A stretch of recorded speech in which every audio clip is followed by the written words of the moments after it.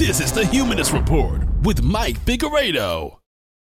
The Humanist Report podcast is funded by viewers like you through Patreon and PayPal. To support the show, visit patreon.com/Humanist Report or become a member at humanistreport.com.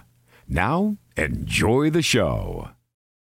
Welcome to the Humanist Report podcast. My name is Mike Figueredo, and this is the 180th edition of the program. Today is Friday, February 15th, and before we start the show, I need to take a moment to thank all of our newest Patreon and PayPal contributors, all of which either signed up just this last week to support us or increased their monthly pledge. And that includes Cheryl Tyler, Henry Utset, James Aspinwall, Jared A. DeCeif, Latasha Strickland, Rodrigo D., Sean Matson, Stefano Kamali, Tamanisha John, and Yogesh Gaj.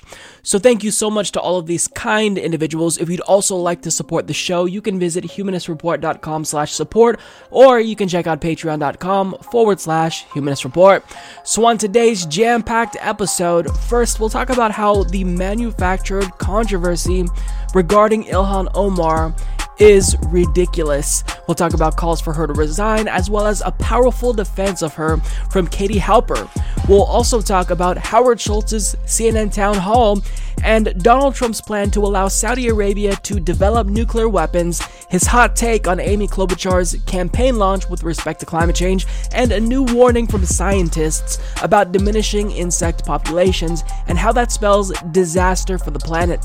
We'll also talk about Tulsi Gabbard and why she's the only 2020 candidate thus far with an anti-war platform, Khanna's defense of net neutrality against fake Republican friends, and in a weekly dose of stupidity segment, we'll look at a Republican lawmaker who casually joked about killing his kids if they grow up to be gay.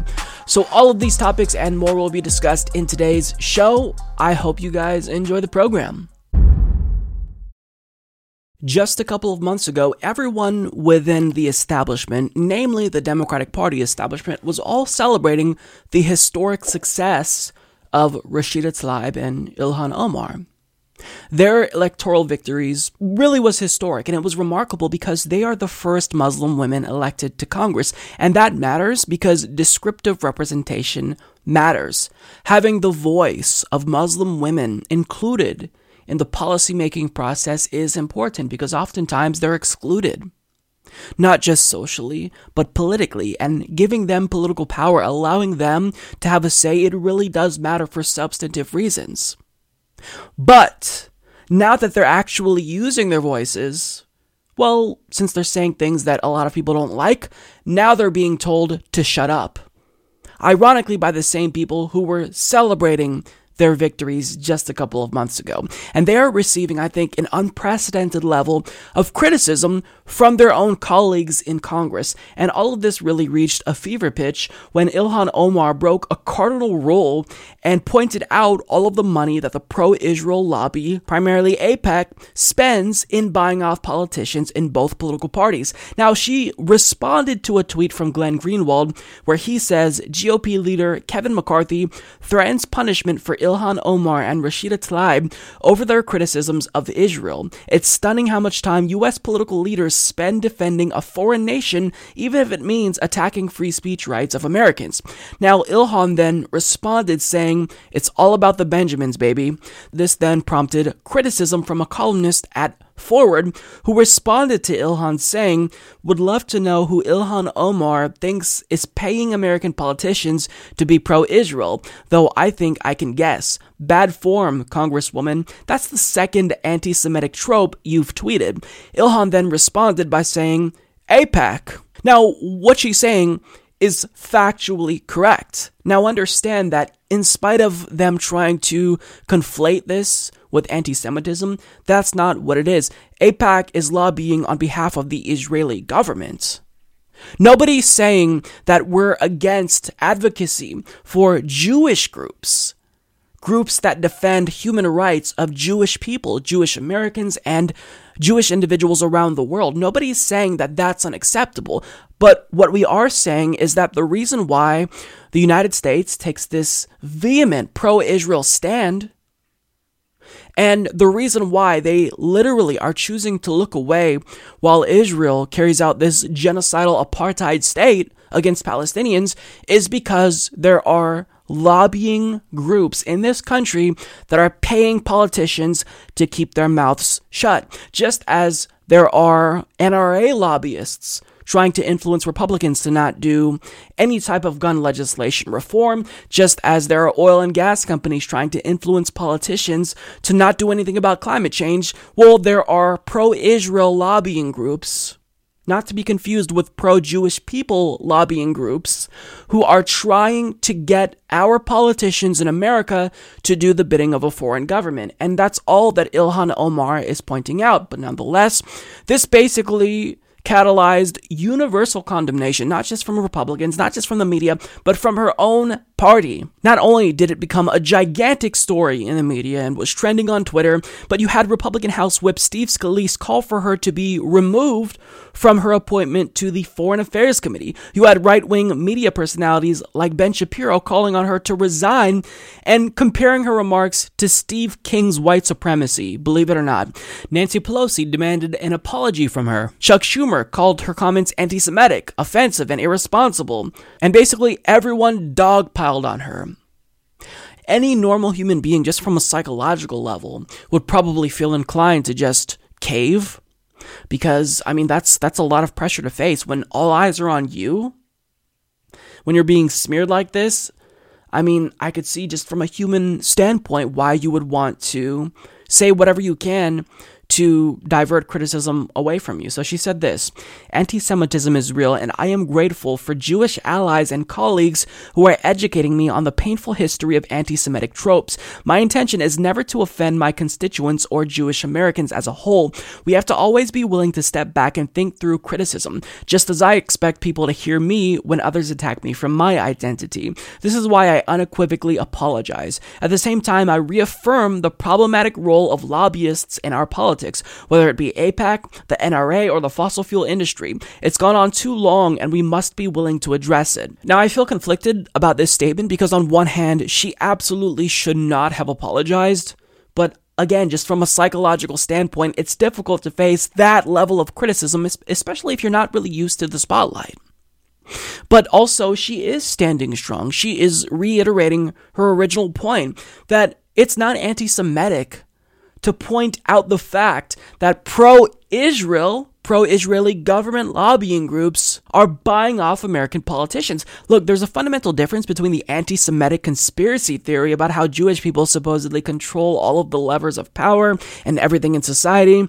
There's a difference between that and the accurate claim that AIPAC, like other interest groups, have a substantial amount of influence on American politicians because we live in a system where our campaign finance laws are broken. But what they're trying to do here in criticizing her and calling what she did anti-Semitic is they're stripping away the context from what she said in order to pretend as if she's not talking about lobbying and money in politics, when in actuality AIPAC does spend millions of dollars lobbying on behalf of the Israeli government every single year. And furthermore, the biggest donor in the country, Sheldon Adelson, is trying to throw his weight around in order to push what Mint Press News calls an Israel First agenda in America. Now understand that these are not forces that are lobbying on behalf of the Jewish people. These are influential forces that are lobbying on behalf of Israel's right-wing government, who's buying influence in an effort to get America to turn a blind eye to its genocidal apartheid state. And we need to be savvy here and recognize that they have a vested interest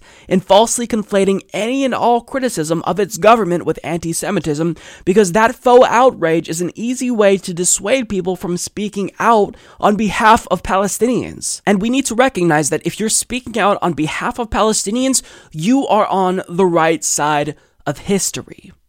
You are on the right side of history, because it's Palestinians who are being oppressed by the Israeli government. Not only is Israel building more and more settlements on Palestinian land, but Israeli citizens who live in Israel are treated as if they are second-class citizens.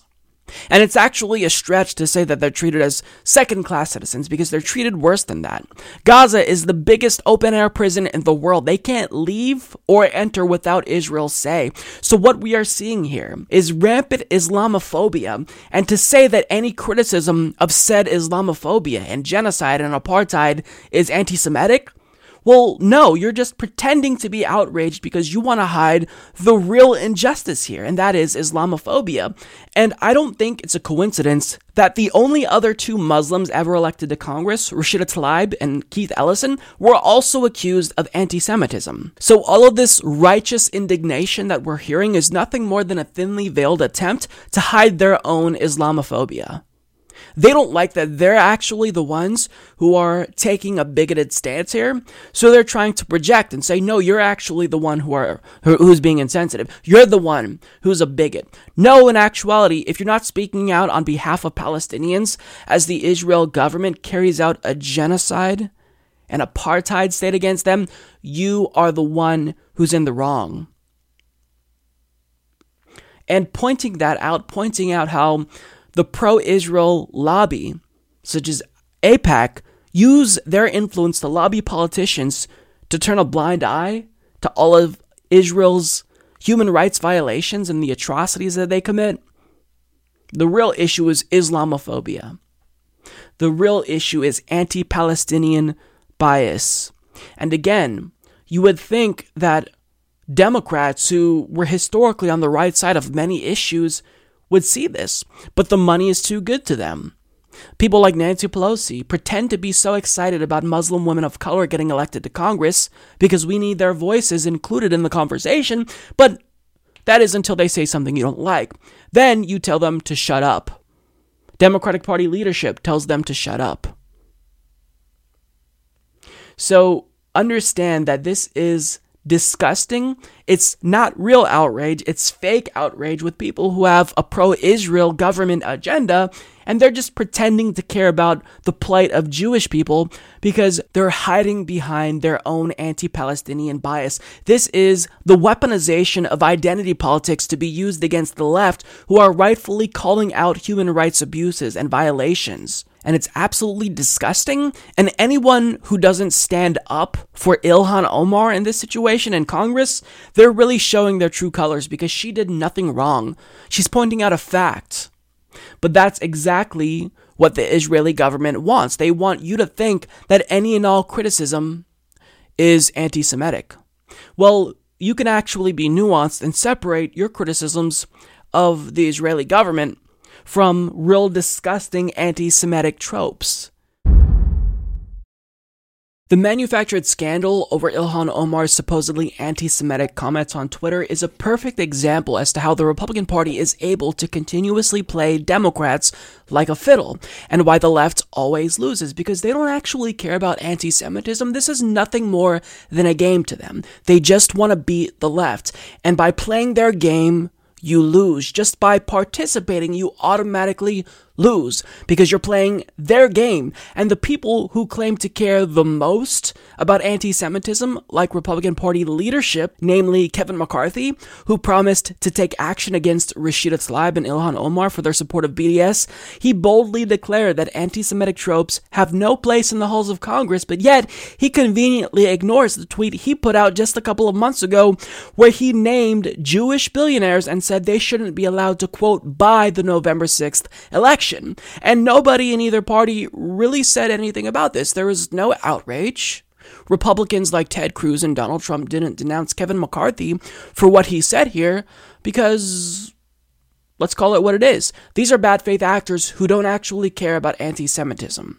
The Republican Party is a racist, far-right, extremist party who's just using this as an opportunity to have you all pounce on a black Muslim woman for saying something that's actually true and for speaking out on behalf of those who don't have a voice, Palestinians. But regardless, Democratic Party politicians, they're just not politically savvy enough to recognize that this is nothing more than a political ploy by bad faith actors to get them to attack their own party and eat their own. And Democrats are more than willing to oblige and also attack Ilhan Omar because they would never do anything that would offend their donors, because to them, they also don't really care about anti-Semitism. Do they care more than Republicans? Sure.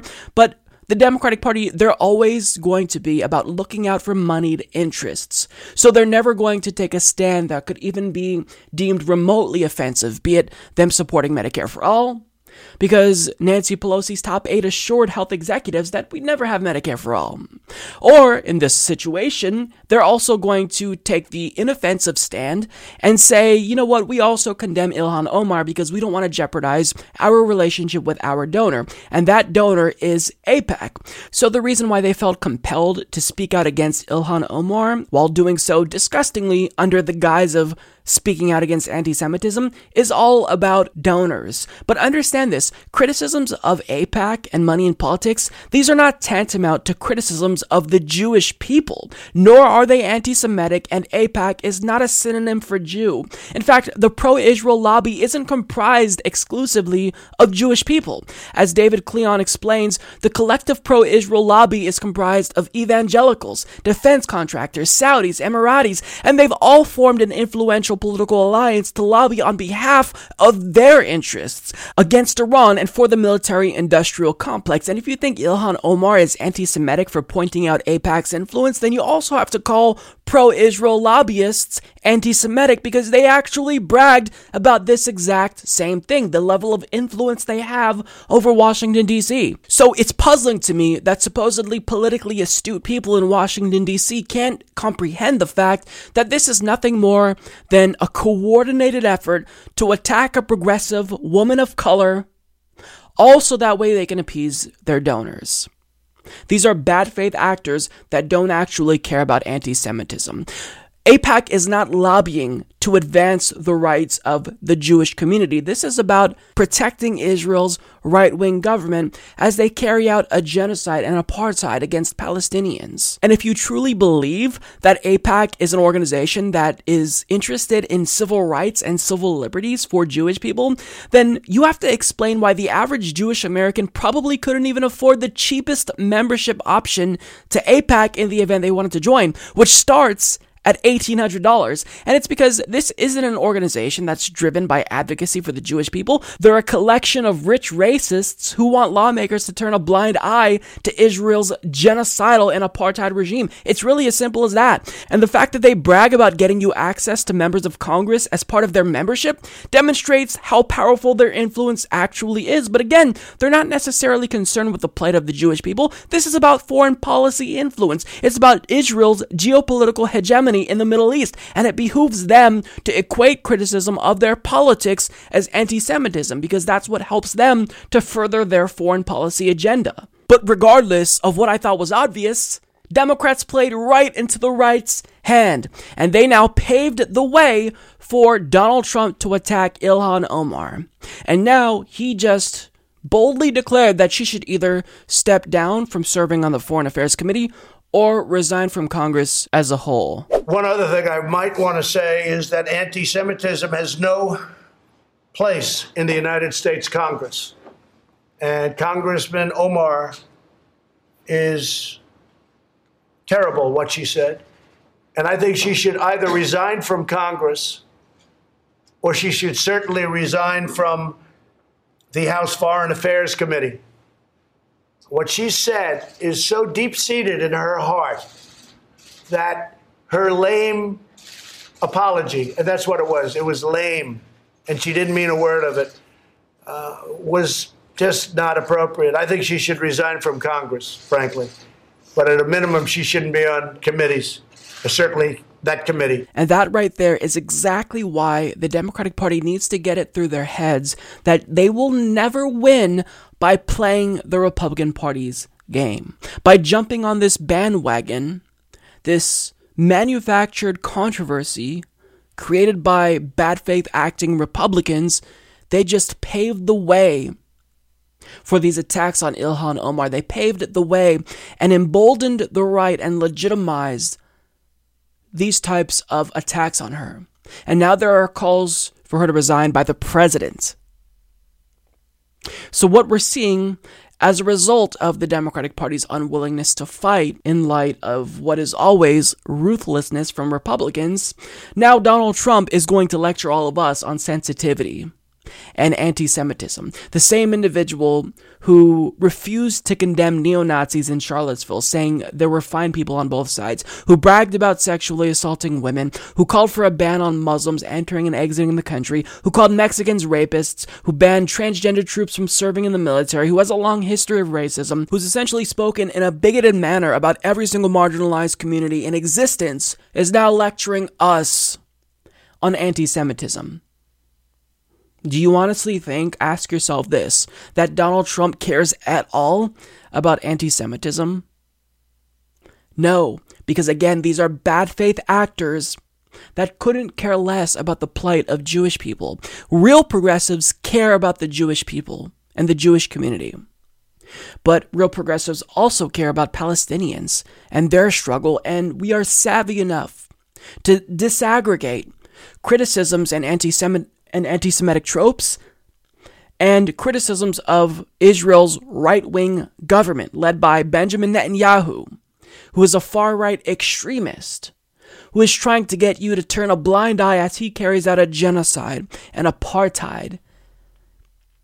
So this is just, it's so disgusting. This event has undoubtedly emboldened the right, because now we're supposed to believe that Donald Trump, of all people, cares about anti-Semitism. I mean, how can you not see that they are hiding behind their racism and anti-Palestinian agenda? These Republicans don't care about Jewish people. They just want to maintain the status quo, where Israel is allowed to oppress Palestinians with impunity, and anyone who calls out this injustice is demonized, and they're the ones who are considered the bad guy. Again, Republicans don't care about justice and equality. All they care about is winning, beating Democrats, beating the left, beating back calls for justice and equality, which is what Ilhan Omar was pointing to and calling out the influence of AIPAC in making it difficult for us to achieve peace between Israel and Palestine, to advocate for Palestinian human rights. So by playing their game, by not seeing bad faith actors for what they are, you are allowing Republicans to win. And I'm disappointed that the left isn't more astute and savvy to see what this is in actuality. And I'm also disappointed in progressive leaders like Alexandria Ocasio-Cortez, who came out with a response that was incredibly disappointing, who didn't acknowledge that there are bad faith actors who are trying to exploit this event so they can get the left to pounce on Ilhan Omar, to eat their own. And really, when it comes to Bernie Sanders, I think his silence on this is deafening. Imagine how powerful it would be to see a Jewish American progressive leader come out and say, I support BDS, full stop. I'm against the genocide and apartheid state of Israel and what they're doing. Their ethno-state is unacceptable, and either they allow for a return to the 1967 borders, or they do a one-state solution and grant full equality to Palestinians. But understand here, it's difficult for them to act. Alexandria Ocasio-Cortez, I can see why she probably was dissuaded from speaking out on Ilhan Omar's behalf, because she would have been just as easily attacked if she spoke out on her behalf. So I get it, right? There's already talks that New York Democrats might just eliminate her district altogether in 2020. So I can see why there's fear there. But for Bernie Sanders, really, I think that his silence here, it hurts the most, because we expect more from Bernie Sanders. We expect more from progressive leaders who know that these are nothing more than bad faith arguments from bad faith actors.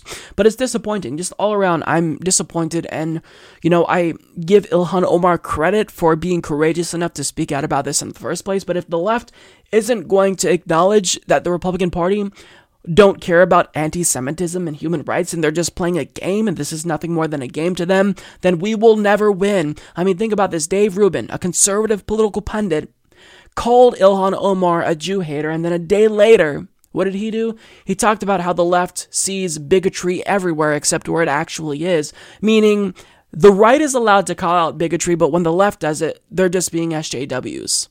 I mean, the hypocrisy is an embedded feature in American conservatism. The fact that the left doesn't see this, the fact that Democratic Party leaders don't see this, it shows that they're not suited for that position because they're not advocates for the left and an actual progressive agenda. They're just playing the Republican Party's game, and unfortunately, it's because they're always going to do what their donors want them to do. This really is no different. It's just all around, I feel so disappointed, and I feel bad for Ilhan Omar here. After the manufactured controversy regarding Ilhan Omar's so-called anti-Semitic tweet reached a fever pitch once the president called on her to resign, she decided to do something that Democrats don't often do.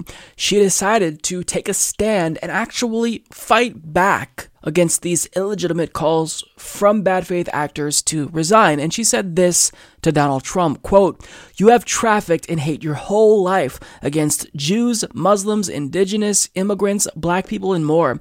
I learned from people impacted by my words. When will you?"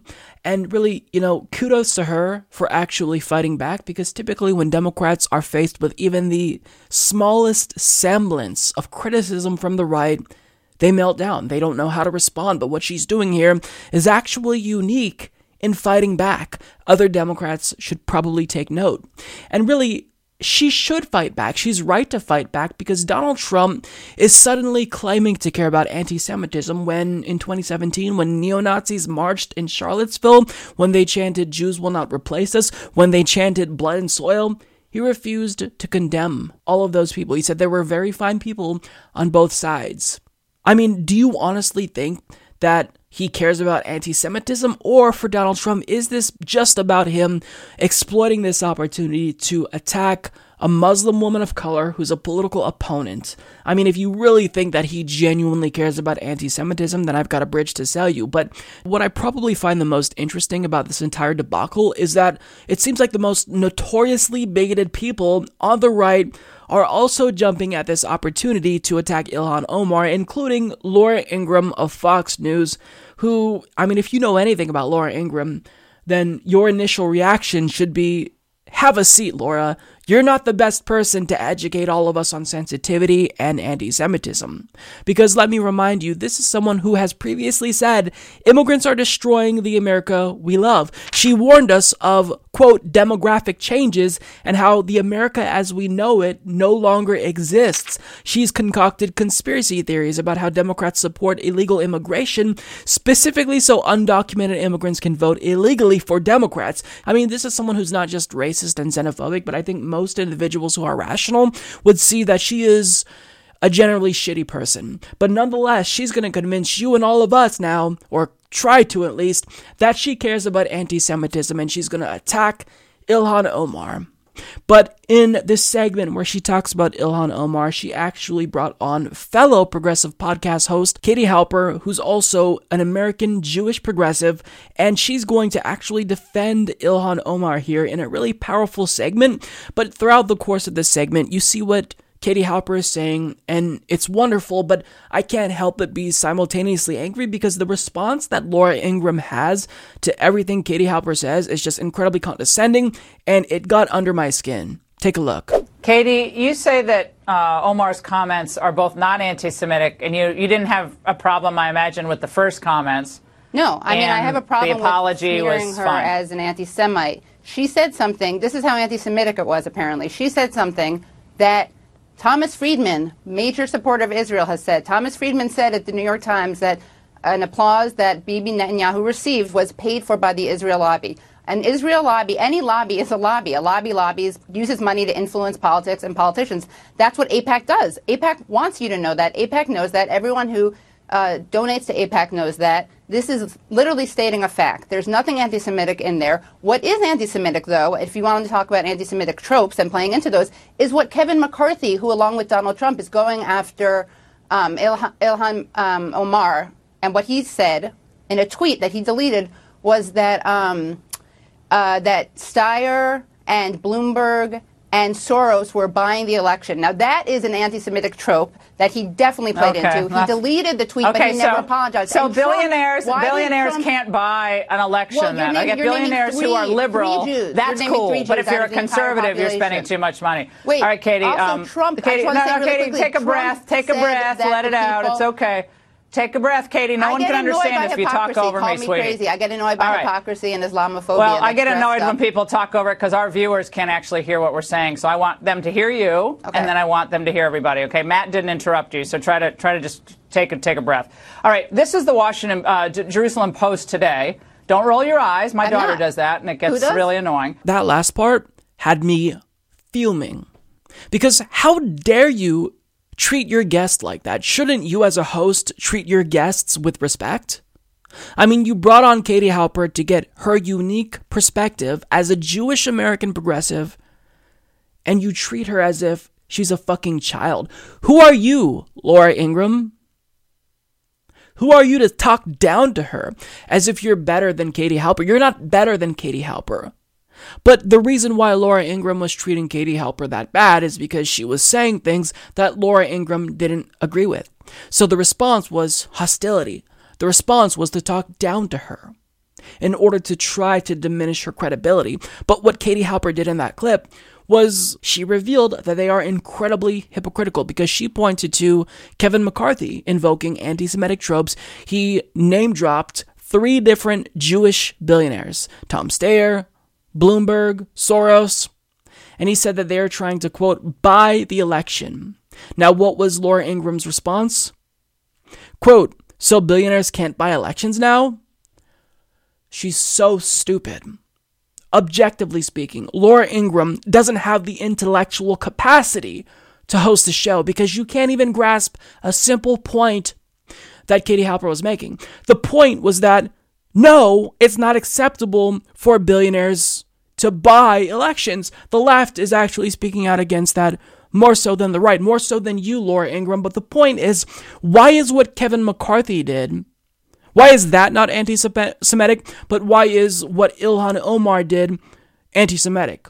Why is that a trope, but Kevin McCarthy's statement isn't a trope? She's pointing to the hypocrisy, but it flew right over Laura Ingraham's head. And if it didn't, if she actually did grasp why this double standard is problematic, then, it explains why she got angry.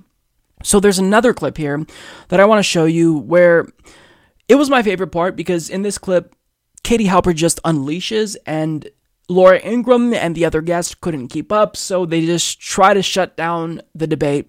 But Katie Halpert talks right past them, and even if they may not have grasped her point, by and large, it's easy to see that she got the better of this exchange, and I hope that what she said resonates with viewers. They're a democracy, an important part of the world. They're a strategic ally to the United States. We don't have to agree with absolutely every decision their government makes, but it is wrong to attack them as a people. Well, no one attacked them as a people, luckily. I just saw that tweet. AIPAC. I'm a Jew. I'm a person. No one attacked me because I don't support AIPAC. Millions of Jews don't support AIPAC, and that's why there are all these alternatives. But this is the problem. Because Jews like me are really tired of having AIPAC, which is a very small but very powerful elite minority representation of Jews. It's very tiresome to have them claim to speak for all Jews and conflate Jewish identity with unquestioning support of Israel, which is an anti-Semitic trope in itself. Let me just say this, Lord. This is the big dynamic. It would be nice if Donald Trump had actually condemned the people in Charlottesville. And you, Matt, you work in his communications, if I could please just answer. Why didn't he condemn the people in Charlottesville?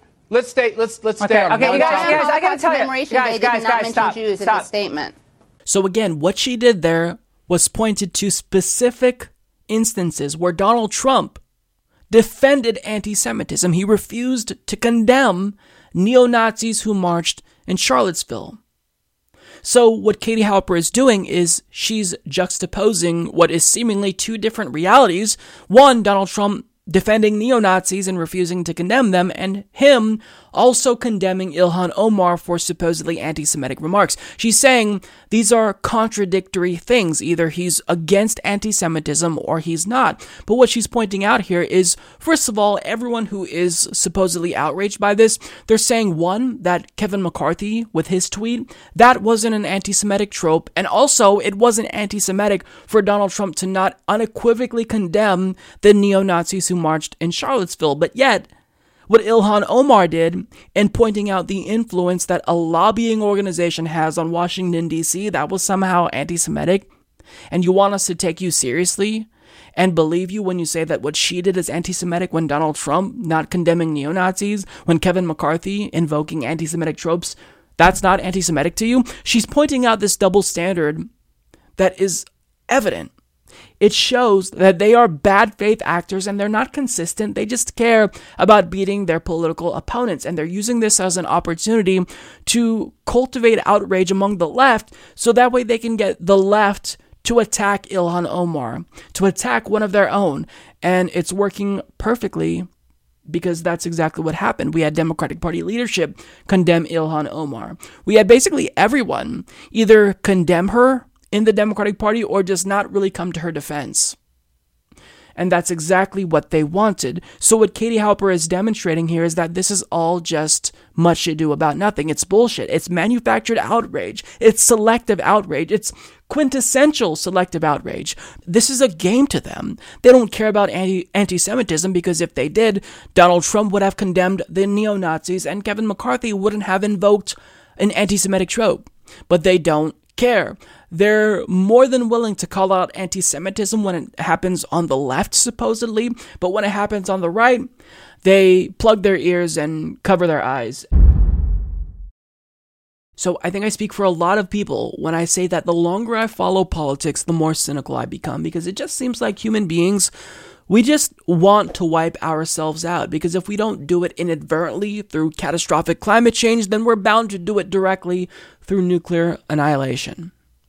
Because I think that, just at a basic level, we can all agree that the proliferation of nuclear weapons is bad, right? We can all agree. So if we agree that they're bad, then we can make the next logical jump and also assert that maybe countries shouldn't have them. Maybe no country should have them, including the United States. Maybe we should all just come together, with a vested interest in preserving humanity and say, let's all collectively get rid of our nuclear stockpiles at the same time. But we're not doing that. And if you care about the proliferation of nuclear weapons and the threat that that poses to humanity, then you should be especially vigilant about what Donald Trump is doing. Because what did he do when he became president? He got rid of the Iran nuclear deal. What did that do? Well, it actually made it easier, contrary to popular belief, for Iran to get a nuclear weapon. Because if you are saying you're not going to be part of an international agreement that allows for the International Atomic Energy Agency to regularly inspect them and make sure that they are complying with the deal and not building a nuclear weapon, then you're stupid. You're just making it easier for them to get a nuclear weapon. And furthermore, just a couple of weeks ago, we learned that he was pulling out of a landmark Cold War era treaty with Russia, which will possibly pave the way for even more nuclear weapons. And now he's doing something that has got to be the dumbest thing he's done yet. And as Jonathan Swan, Dave Lawler, and Elena Treen of Axios reports, President Trump is set to meet this afternoon with U.S. energy industry leaders to discuss issues including the possibility of providing Saudi Arabia with a path to nuclear power. The New York Times noted last November that privately, administration officials argue that if the United States does not sell the nuclear equipment to Saudi Arabia, someone else will. Maybe Russia, China, or South Korea. A deal to help Saudi Arabia acquire nuclear energy would not require Senate approval per ProPublica, but Congress could block the deal with a joint resolution opposing it. Senior Democrats have previously expressed concerns. Let me repeat that. Donald Trump is meeting with industry leaders to discuss issues including the possibility of providing Saudi Arabia with a path to nuclear power.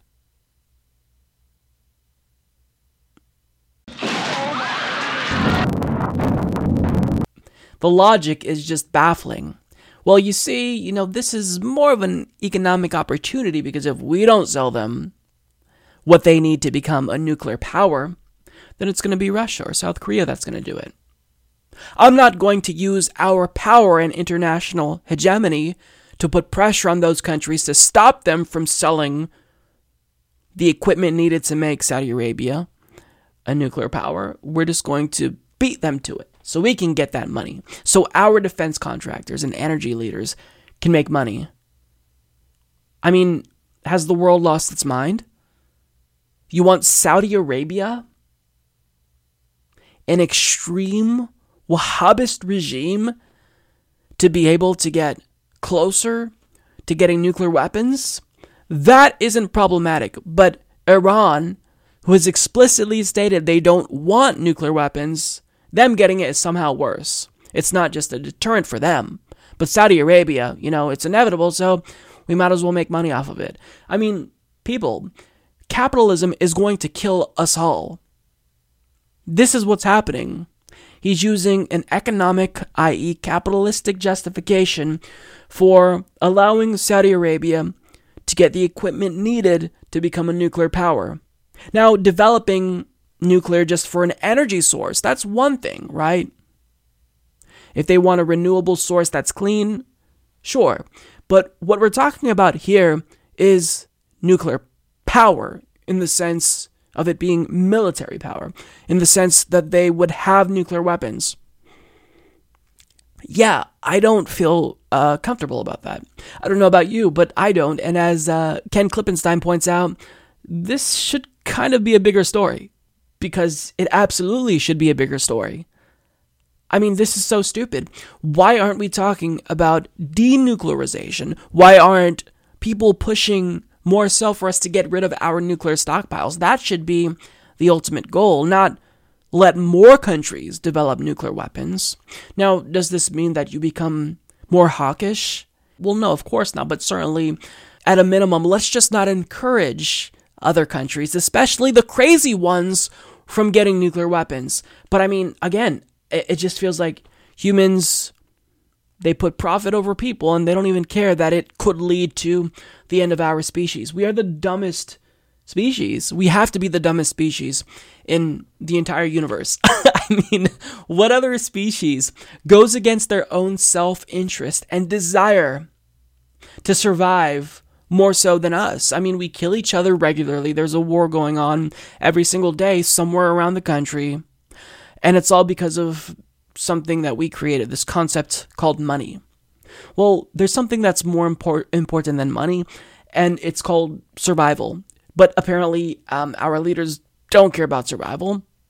They care about their survival, but not the survival of, the aggregate species. And they put profits over people. I mean, what a stupid world that we live in. Donald Trump is a maniac, and needless to say, we should do everything in our power to defeat him in 2020. Over the weekend, Amy Klobuchar announced that she is running for president in 2020. And really, I think that the general response from the left was a collective meh. Because I don't know anyone who actually knows who Amy Klobuchar is. And for the individuals that I know who she is, they just don't care. We all just don't care. She's just kind of a milquetoast, boring neoliberal centrist, and she's not putting forward an agenda that's exciting to anyone. Now, of course, she's taking some cues from the progressive left and refusing to take corporate PAC money, which is good, but I mean, by and large, she's not an exciting candidate. She is a centrist, she's against Medicare for all, and really the only people who are truly excited is her colleagues in the Senate who are Republicans. So nobody really cares about Amy Klobuchar, but Donald Trump, in proving yet again that he really is his own worst enemy, he tweeted about her by saying this: "Well, it happened again. Amy Klobuchar announced that she's running for president, talking proudly of fighting global warming while standing in a virtual blizzard of snow, ice, and freezing temperatures. Bad timing. By the end of her speech, she looked like a snowman. Woman." That was just so idiotic. He's telling on himself, because what he's trying to do is he's thinking that he's getting her. You talk about global warming, but it's snowing. Ho ho ho. Aren't I clever? No, dummy. There's a difference between weather and climate. A real fundamental difference. Weather is what's happening now. climate is weather patterns over an extended period of time. We're talking decades.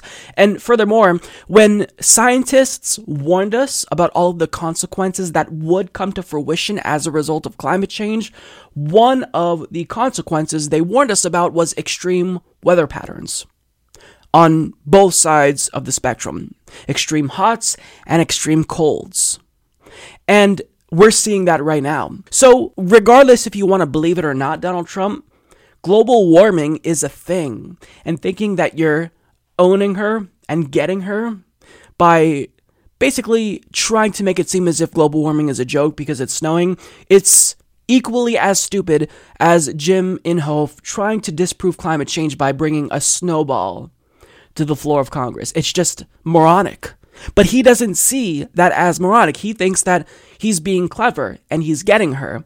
But what you just did was you put liberals who were apathetic about Amy Klobuchar like myself in this position to where we have to not only defend her, but point out your stupidity and how you face planted. So what you just did, Trump, you moron, is you handed Amy Klobuchar a gigantic gift because this puts her in really the perfect position, the ideal situation for a candidate who may ultimately be your opponent. You attack her right out of the gate, lending credence to the claim that maybe you're scared and that she's a legitimate candidate, and you open the door to basically an ass whooping because what you said was so stupid. And what Amy Klobuchar, a milquetoast, boring neoliberal centrist, did in response was give Donald Trump the ass whooping that he deserved. So she responded saying, "Science is on my side, Donald Trump. Looking forward to debating you about climate change and many other issues. And I wonder how your hair would fare in a blizzard." How's it taste, motherfucker? Look, I'm really just ambivalent when it comes to Amy Klobuchar, but you've got to give her credit where it's due. That line about his hair, my hat goes off. See, this is why Donald Trump is such a moron. He just gave her this gift. Because usually what these Democratic Party candidates do, like Elizabeth Warren, is they have to respond to every single attack that Donald Trump does. And typically they just faceplant because it's difficult to basically compete with Donald Trump on his own terms and play his game. But what Trump did here is he played their game. For the first time, he got on their level, and then she used this as a fundraising opportunity. I mean, to say that this tweet backfired would be an understatement. Donald Trump just got his ass handed to him by the most boring milquetoast neoliberal Democrat. And look, Donald Trump, as you know, the Democratic Party primaries go on, he is going to feel more inclined to speak out because he's going to see these candidates increasingly as a threat and he's going to want to start preemptively attacking them. But what he's going to do is things like this because Donald Trump at his core is an idiot. He is a moron. So he thought that he had this opportunity to attack her because she was talking about global warming and the snow. But no, you just opened the door to an ass whooping, Donald Trump. So, I mean, if you're going to criticize her, then there are substantive reasons to criticize her. If you're Donald Trump, I don't know what those reasons would be because you can criticize her from the left. But in terms of criticizing her from the right, since Republicans even like her and she's kind of this individual who always reaches across the aisle, I think Republicans are going to have a difficult time criticizing Amy Klobuchar. One, because she's just an inoffensive person and really she's not a threat. But when you are going to criticize her, if you do things like this, Donald Trump, it's just not going to pan out in your favor. So, wow, what a moron. So we are going to talk about Howard Schultz's CNN town hall, but before we do that, I just want to take a moment to really reflect on just how damaging this is in the first place, because this is nothing more than a ratings grab for CNN. They're doing this because Howard Schultz is a very polarizing figure. People either love him or hate him, mostly they hate him, but nonetheless, this is something that we're all going to tune into and watch. But what they're doing here is incredibly damaging to political discourse because they are propping up his candidacy, either wittingly or unwittingly, because the mainstream media is an incredibly powerful force. It's an influencer in American politics, and they can take a candidate who is a joke and turn that candidate into a credible, viable candidate. And they did this with Donald Trump, because if you all recall, when he initially announced that he was running for president back in 2015, he really was a joke. He literally had to pay people $50 each to hold up signs with his name on it. But with time, the media ended up giving him $2 billion worth of what was essentially free advertising, and they ended up inadvertently legitimizing his candidacy. Now, this is not surprising because political scientists have long documented the impact media has on politics.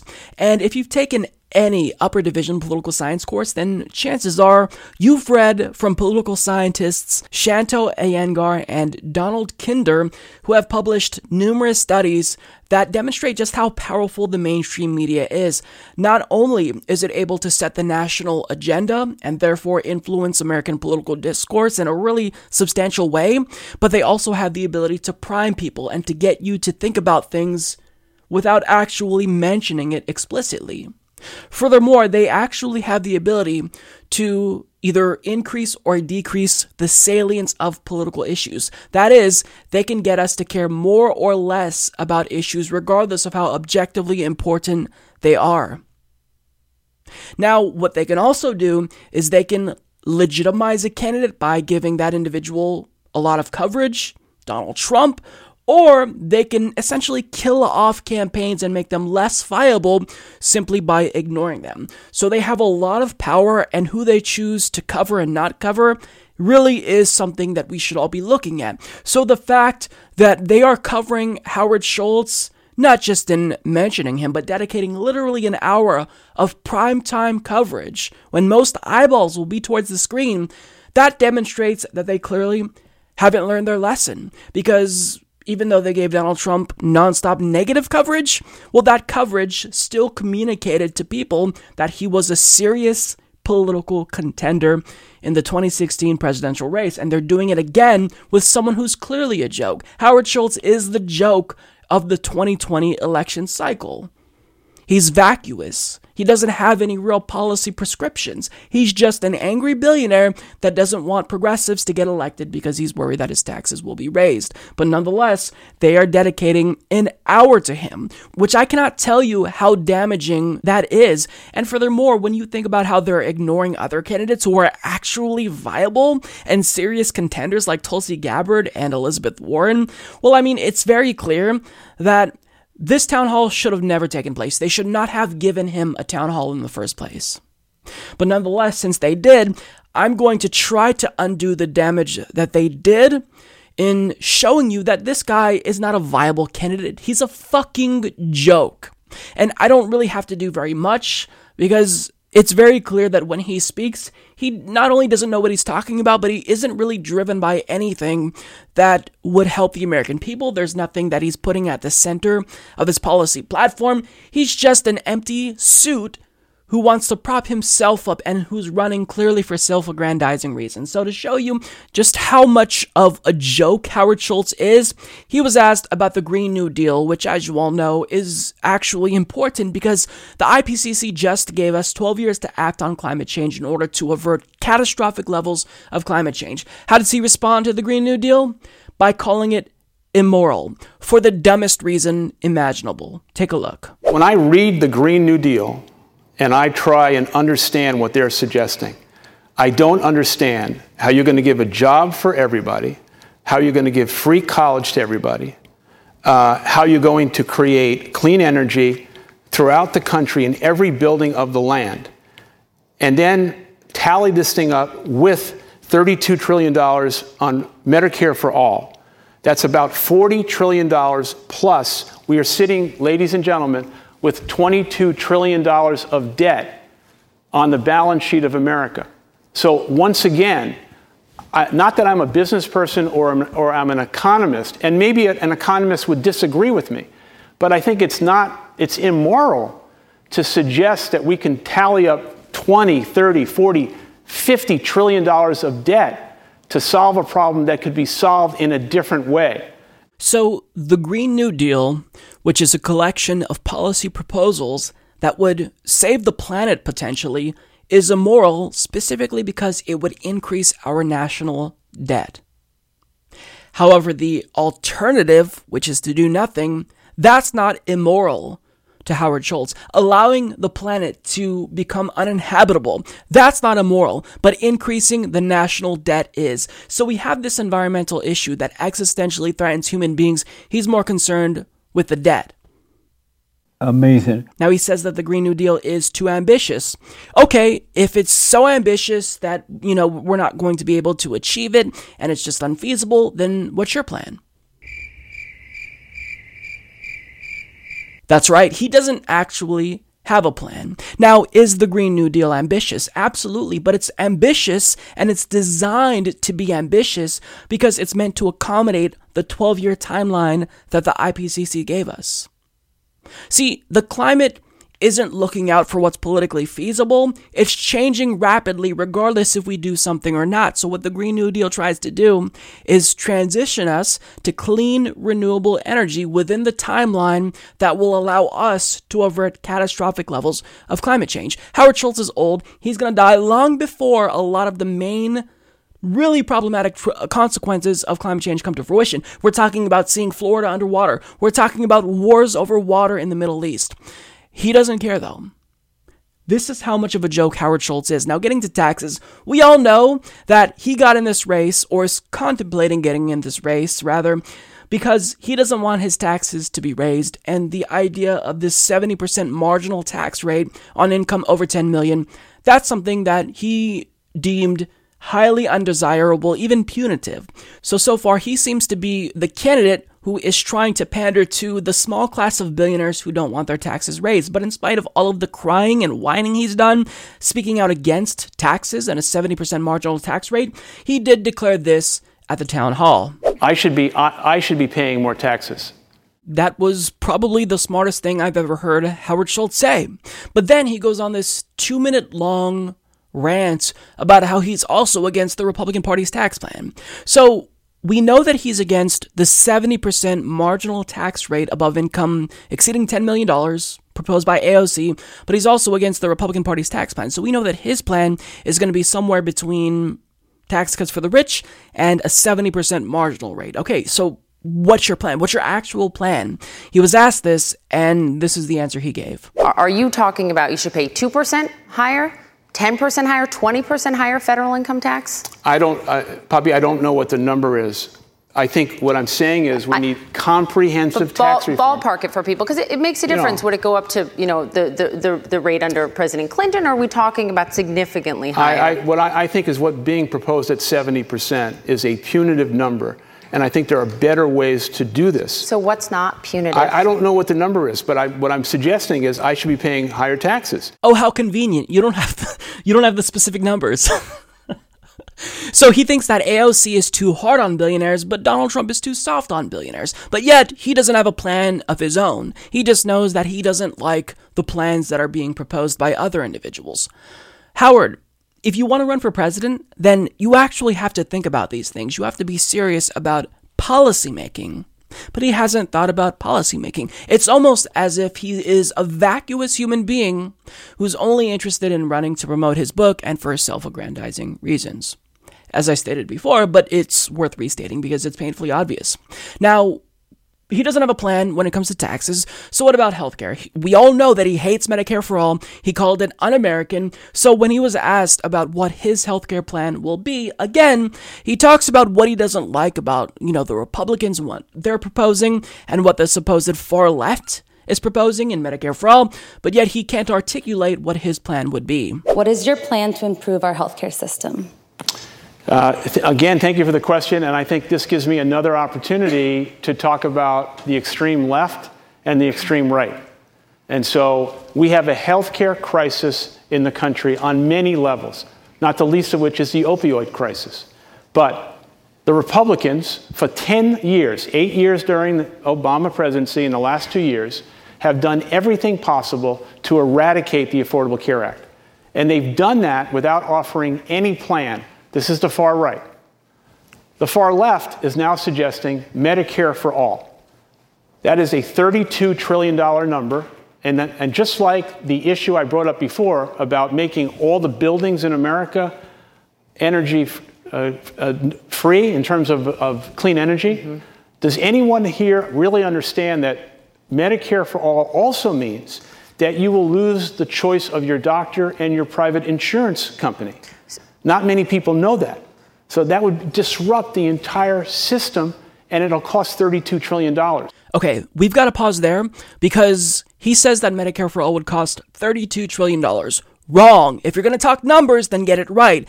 Our current healthcare system costs $59 trillion over 10 years. If we move to Medicare for all, overall, that would cost $57 trillion. In other words, that would save the American people $2 trillion overall.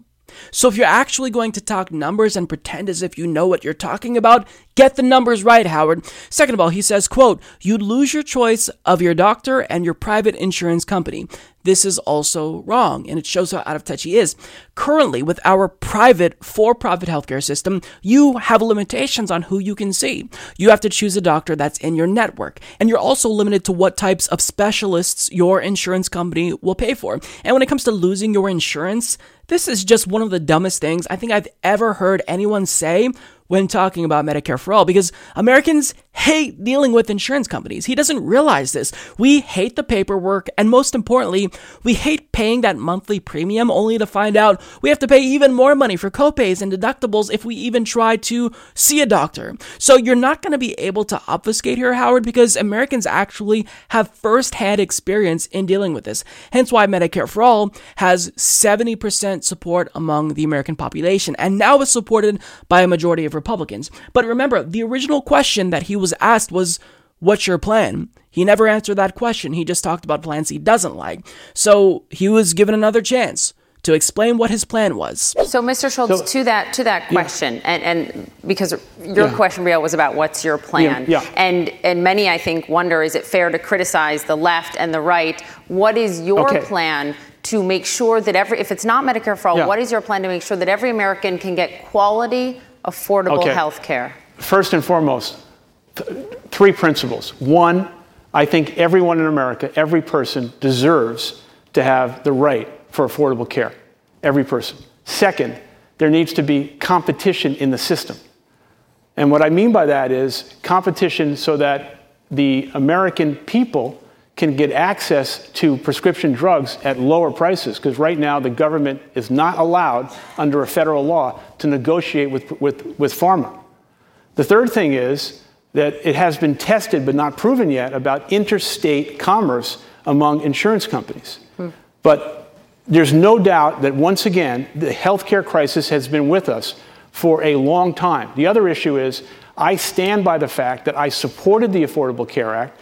It covered 20 million people who did not have good insurance, but premiums have gone up double since the Affordable Care Act. So now we got to go back in and fix the Affordable Care Act and bring premiums down.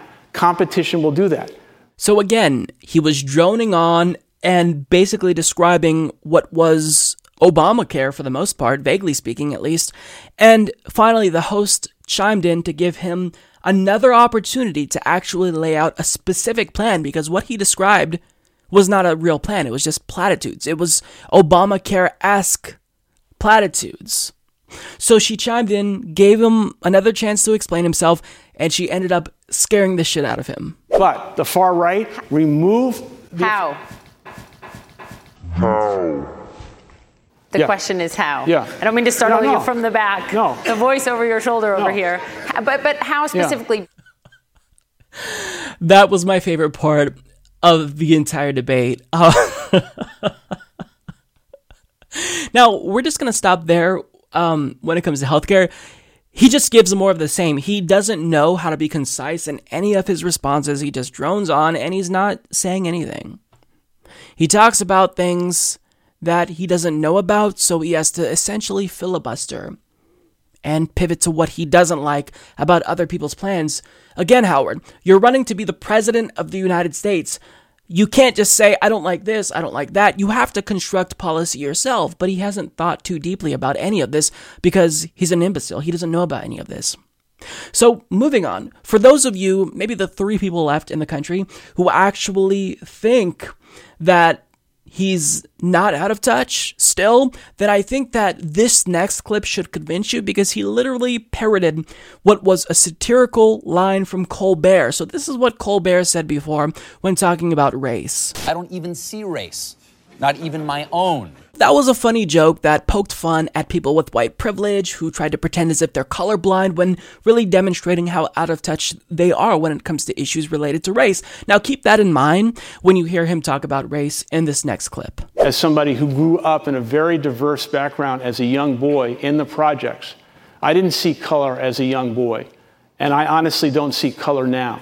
Wrong answer. Now, why is that wrong? Well, as Mark Lamont Hill points out on Twitter, he says, please stop saying I don't see color as a means of proving you're not racist. The failure to recognize racial differences keeps whiteness positioned as the norm and reinforces racism. It sends the message that you can only see my humanity because you can't see my blackness. And he's 100% right there, but it shows, in giving that answer, Howard Schultz hasn't thought about this. He hasn't spoken to any black leaders. He hasn't tried to reach out to the community and talk to people from the community. He's just a billionaire who, again, got in the race because he doesn't want his taxes raised. His only constituency is rich people, or people of wealth, because it seems as if saying billionaire is a controversial term, according to Howard Schultz. The moniker billionaire now has become the catchphrase. I would rephrase that, and I would say that people of means have been able to leverage their wealth. But getting to the question we all want answered, whether or not he'd still run knowing that he would be a spoiler potentially and hand Donald Trump a second term easily. This is his non-answer. Yes or no? Is there any world in which you run as a Democrat? No. Okay, there you go. I didn't even have to think about that. Okay. No, and I have nothing against the Democratic Party. It just, I don't feel represented. To that point, you have said, and you just repeated it, that you promise that you will not be a spoiler, that you will not run, that you will not continue running if it would mean a second term for President Trump. Okay. If you run, Mr. Schultz, and if you look at the polls in the fall of 2020, and it looks like you are going to be a spoiler, like you will get President Trump reelected, will you drop out of the race? Okay, a very important question, so let's clarify this right now, right here, on national TV on CNN. First off, the issue of being a spoiler, how can you spoil a system that is already broken? It's just not working. So it's not the right word. Now, what I've said publicly, and I want to repeat, if the math doesn't tally up when I get to the next 3 or 4 months and I take my message out to the American people and I continue to talk this way about how concerned I am about the country and how much I think we can do so much better under a different process, if the numbers don't add up, I will not run for president because I will not do anything whatsoever to re-elect Donald Trump. But no one wants to see him fired more than me. Mr. Schultz, the fall of 2020 is what I was asking about. If you do run and the numbers don't add up your way and it looks like it would mean a second term for the president, would you commit to dropping out? What I've just said is I am not going to run for president if it looks in any way, shape, or form. But look at 2016, things change. Yeah, well, they do change. But at this point right now, I'm asking a different question. In other words, no. If his campaign doesn't gain any steam, then, sure, he's not going to run. But in the event he's already running and polls then determine that he would, in fact, be a spoiler, then no, he's not going to drop out because he already spent the time to campaign, so why drop out? So this is a selfish billionaire who is literally contemplating jumping in the race in the event someone on the so-called far left, like Bernie Sanders, Elizabeth Warren, or Tulsi Gabbard, get the Democratic Party nomination. What a disgusting person. And he said that using the word spoiler is not the right terminology because, quote, how can you spoil a system that's already broken? Now, when he says this, it's technically true. We all think that the system is broken, but you need to look at this from the context of a billionaire saying it. In his view, the reason why the system is broken is due to rising extremism on both sides of the political spectrum. So if a supposedly far-left candidate like Bernie Sanders becomes the Democratic Party nominee, there's nothing really to spoil because Americans won't be happy with that outcome either way. Except the reason why people think the system is broken, Howard, is specifically because of people like you. It's because of the influence billionaires have on our elections. It's because of money in politics, because average people are not being represented. But then he says, I'm not being represented by the Democratic Party. Oh, boo-hoo. Poor billionaire isn't being represented. Howard, you don't need representation. You are a billionaire. You have as much wealth as small countries. You can be perfectly self-sufficient, never having anyone in Congress that represents your ideology. But he's wrong here. The Democratic Party does look out for billionaires. He's wrong. Absolutely, he is represented by not just the Democratic Party, but the Republican Party as well. They just gave you a tax cut. So how can you not feel represented, Howard? It's just that this is someone who is selfish. He's only thinking about himself. And this is exactly why pretty much everyone hates him and every single tweet he posts gets ratioed. So overall, what this town hall demonstrated is that he's out of touch, he lacks charisma, he has no cohesive message or vision for America, and he's absolutely not a serious candidate. Which is why, again, I want to get back to the original point that I made. CNN and mainstream media is going to fuck up and make him a credible candidate by covering him. They did it with Donald Trump, who is not just dim-witted, but was not a serious candidate, who had no real grassroots support to begin with. And they're possibly going to do it again with Howard Schultz. And why? Because they don't necessarily care about American political discourse, nor do they care about informing you about this person's policies, because he has no policies. This was a ratings grab. They know that you're going to tune in and see Howard Schultz. They know that people are going to be drawn to this, regardless if they love or hate Howard Schultz. And they did it because they want to make money. You don't have to be a political commentator to see that even the most centrist, neoliberal, establishment-friendly 2020 Democratic Party presidential contender is sounding more and more like Bernie Sanders, at least when it comes to the economy and economic issues. However, when it comes to the issue of foreign policy thus far, even if it's still early, there is a serious lack of anyone really laying out a truly progressive foreign policy vision, with the exception of one person, Tulsi Gabbard. And if you are running to be the commander-in-chief, then foreign policy should be something that you talk about quite extensively, but really nobody's talking about that. Do you have a foreign policy vision where you try to nation build and direct, the empire just to different regimes in different countries? Or are you actually going to bring the troops home and stop advocating for more wars? Stop being the party that goes along with neocons and Republicans when they opt for more regime change wars. And at this point, it just doesn't look very good. Take the issue of Venezuela, for example. Kirsten Gillibrand actually supports the U.S. coup, saying we should recognize Juan Guaido as the president of Venezuela. John Delaney says pretty much the same thing. Cory Booker and Amy Klobuchar have expressed reservations about Maduro, but still haven't really said much. We have others like Sherrod Brown, Elizabeth Warren, and Pete Buttigieg giving vague responses about Venezuela needing free and fair elections, not really saying much. We have Bernie Sanders putting out a really milquetoast response, speaking out against regime change and military intervention, but not really straying too far from the D.C. consensus here. In other words, nobody, no candidate thus far, has really taken a strong, unequivocal stance against any U.S. meddling in Venezuela, except for Tulsi Gabbard. She said this: the U.S. needs to stop using our military for regime change and stop intervening in Venezuela's military. Throughout history, U.S.-led regime change has been waged in the name of humanitarianism, but has resulted in more suffering, destruction, and lives lost. Hands off Venezuela. And that's not the only statement that she gave, because she also called out Donald Trump's insidious agenda for Venezuela when she launched her campaign just a couple of weeks ago. Now, President Trump campaigned against regime change wars when he ran for president. But now he bows to the wishes of the neocons who surround him, clamoring for regime change wars that he claimed to oppose, this time in Venezuela and in Iran.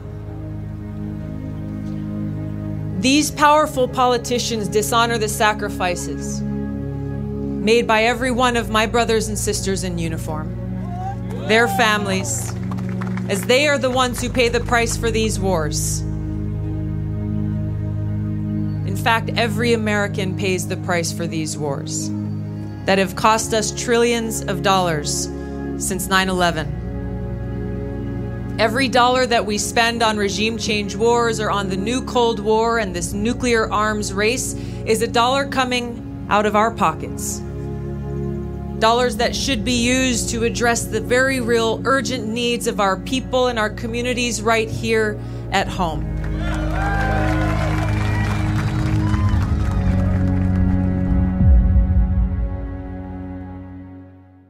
Now, in case you missed it, she also did something that no other 2020 candidate has been willing to do thus far. She called out the saber rattling against Russia because, I mean, it's easy to see that there's this new DC consensus in both parties that we have to take an adversarial stance against Russia, when normal Americans don't want that. We don't want to live through another Cold War. Stop saber rattling. Stop being hawkish. Stop escalating. Stop using NATO troops to intimidate Russia at their border. Stop trying to push for more escalations.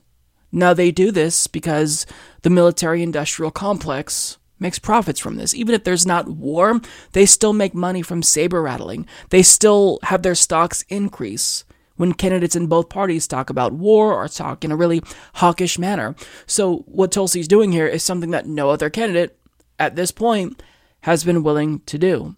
Now, also, she called out warmongers, and she took a snippet of her launch speech and she turned it into an ad that I thought was phenomenal.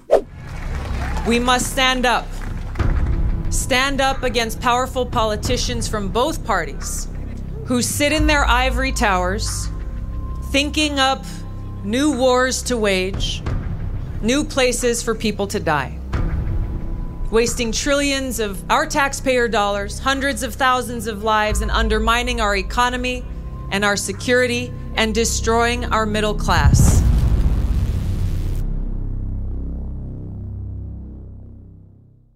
It was short but sweet, very concise. It got right to the point that she needed to make. That is what candidates should be doing.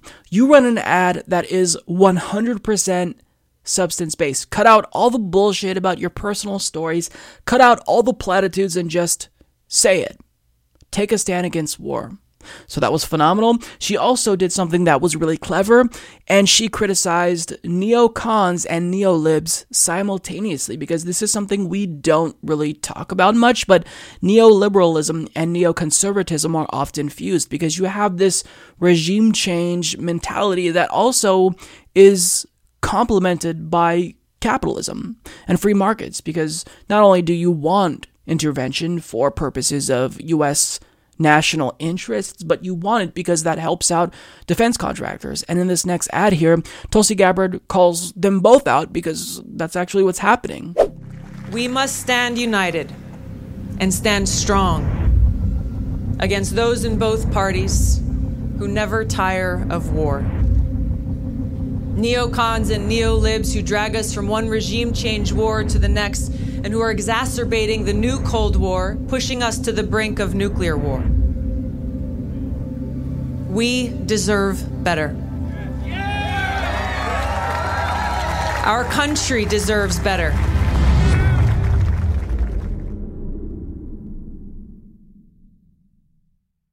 So that was absolutely fantastic. And thus far, Tulsi Gabbard is the only candidate who is serious about promoting an anti-regime change, anti-war agenda. Now, with that being said, you all know that I have my questions about Tulsi Gabbard. What does she say about torture now? Her voting record has been pretty much anti-torture. That's great. What about drone strikes? are you against drone strikes? Because even if you're against regime change wars, you still have to stop these drone strikes because that violates the territorial integrity and sovereignty of these other countries. And quite frankly, they're illegal. They're against international law. Now you might say, well, why does that matter, Mike?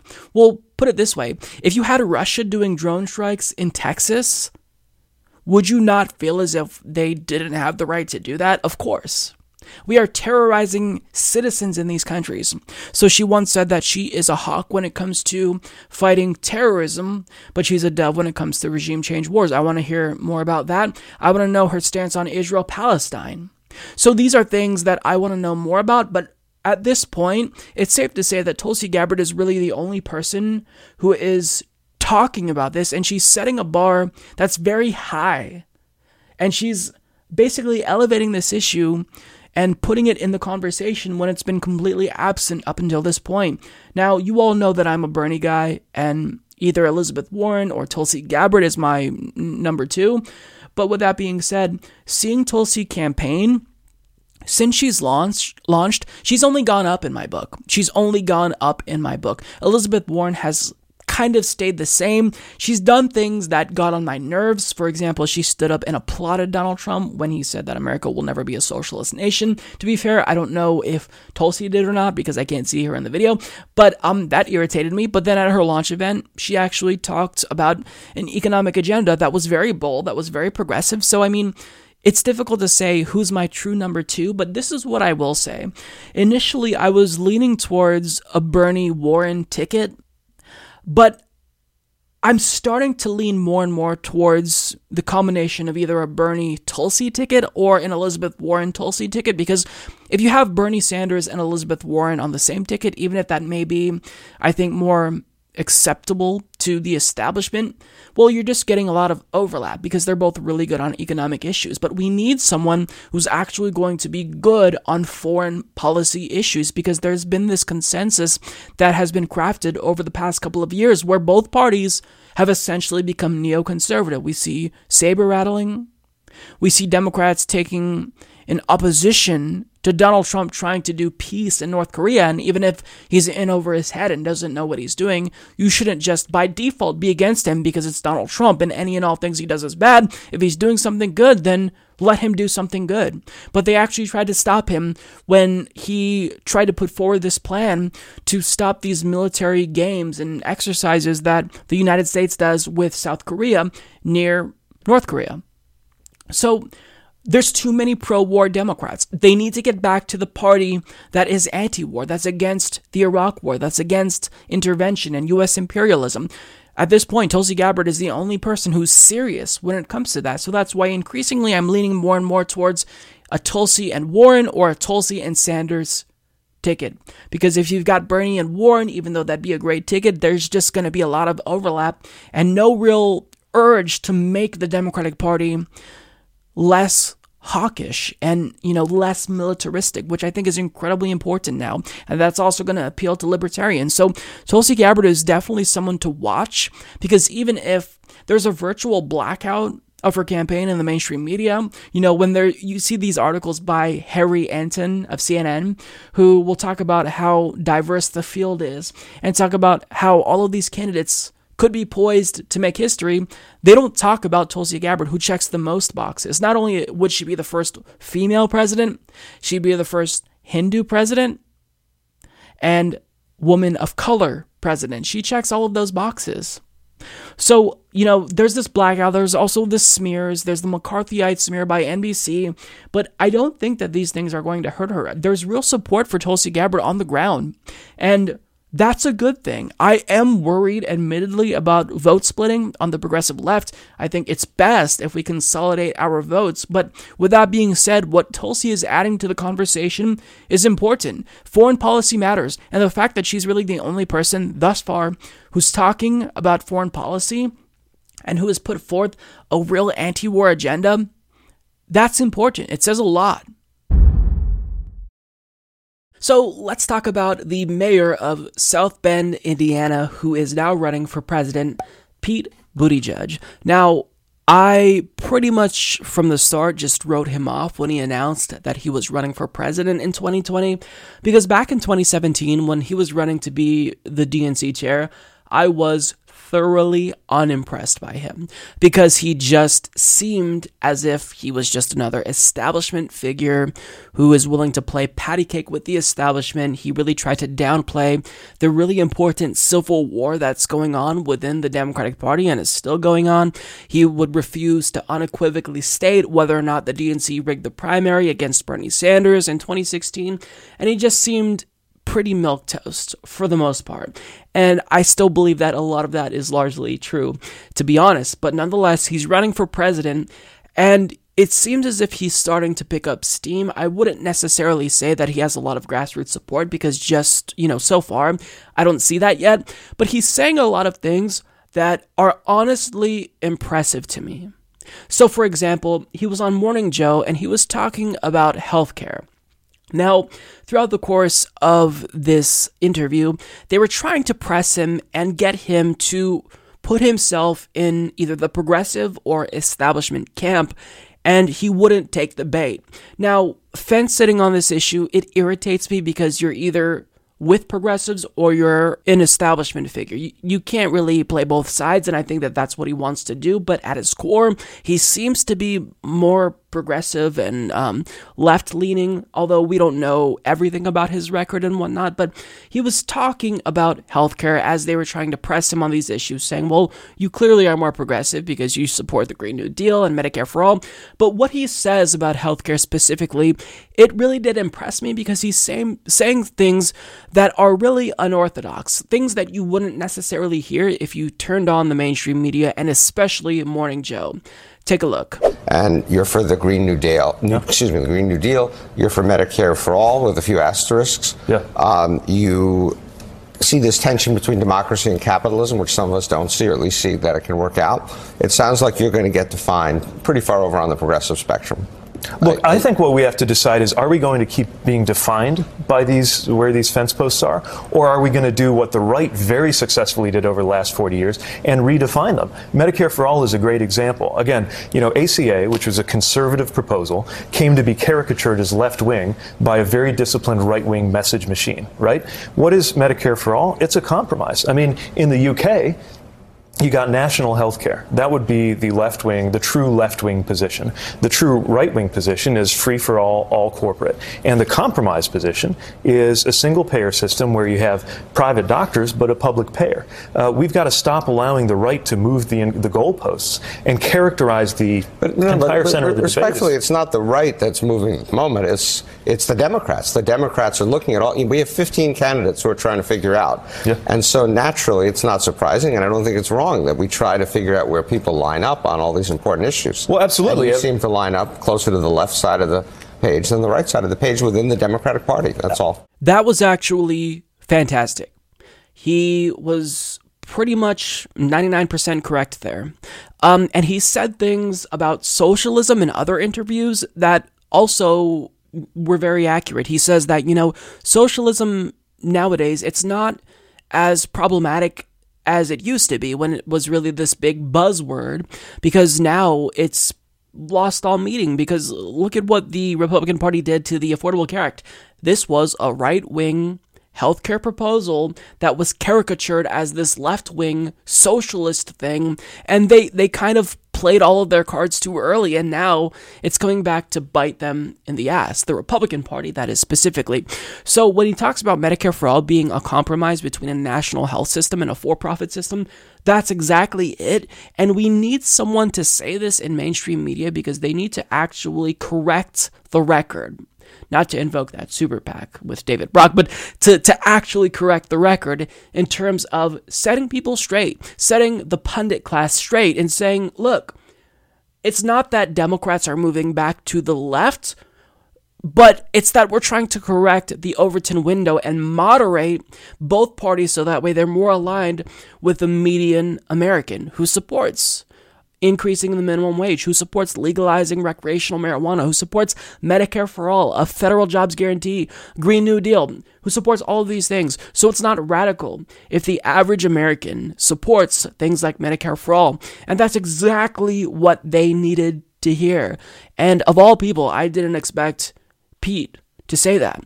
Now, additionally, he went into a little bit more detail about the right-wing Overton window, and everything he explained here, 100% accurate. But there's also the bigger project of making sure that the center of gravity of American politics is actually lined up with the center of gravity of the American people. I mean, today, on the anniversary of the Parkland shooting, for example, you got something like universal background checks that command support from 80, maybe 90% of the American people, something that most Republicans, most gun owners are on board with. And yet, if you looked in Congress, you would think that was a left-wing position. Right. So, you know, we've got to acknowledge that the right did a masterful job over the last 40 years of being willing, even if it meant losing in the short term, to pull the entire center of gravity of the American political spectrum further right than where most American people already are. Most Americans get that everybody ought to have health care. Most Americans get that wages are too low, and we got to do something about that. And I don't think it's a crazy left-wing idea that we ought to have a sense of urgency, a sense of emergency even, as somebody who's thinking about what the world's going to look like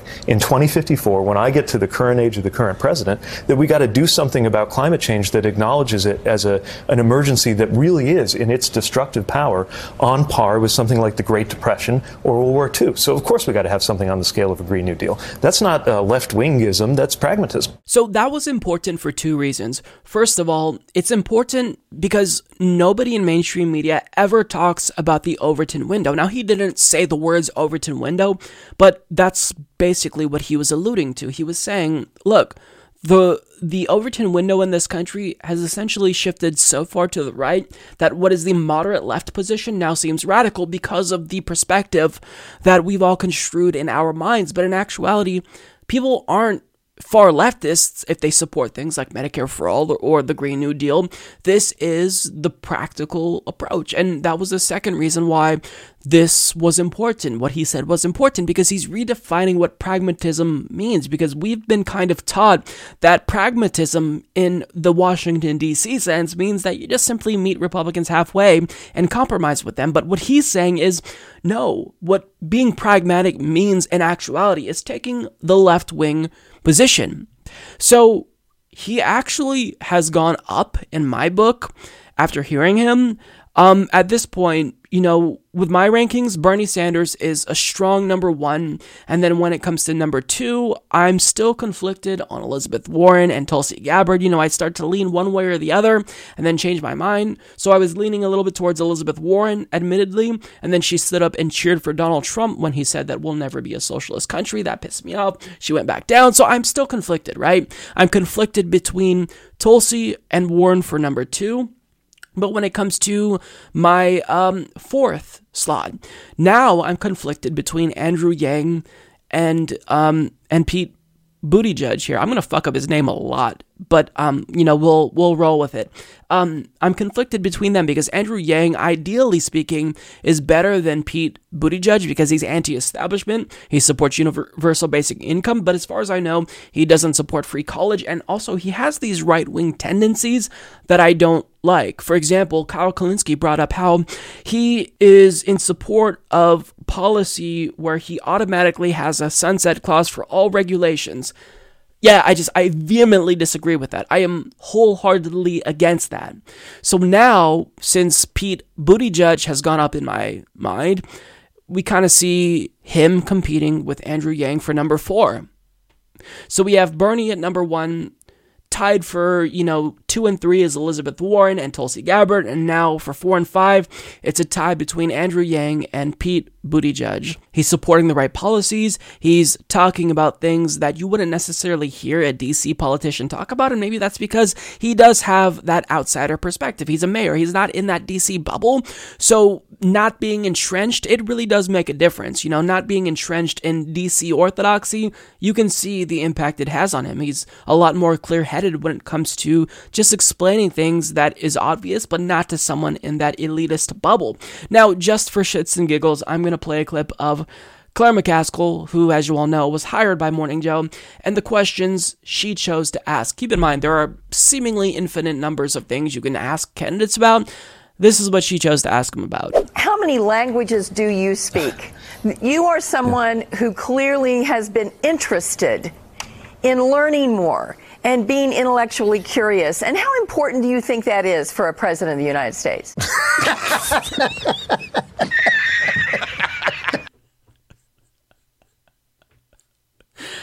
Oh, Claire McCaskill, always bringing the substance, asking the questions nobody cares about. Brilliant. The 2020 presidential election is still more than a year and a half away, but already there's one prominent progressive that has decided to throw their weight behind a candidate. And that individual is Barbara Lee, and who she decided to endorse may or may not surprise you. She is endorsing Kamala Harris.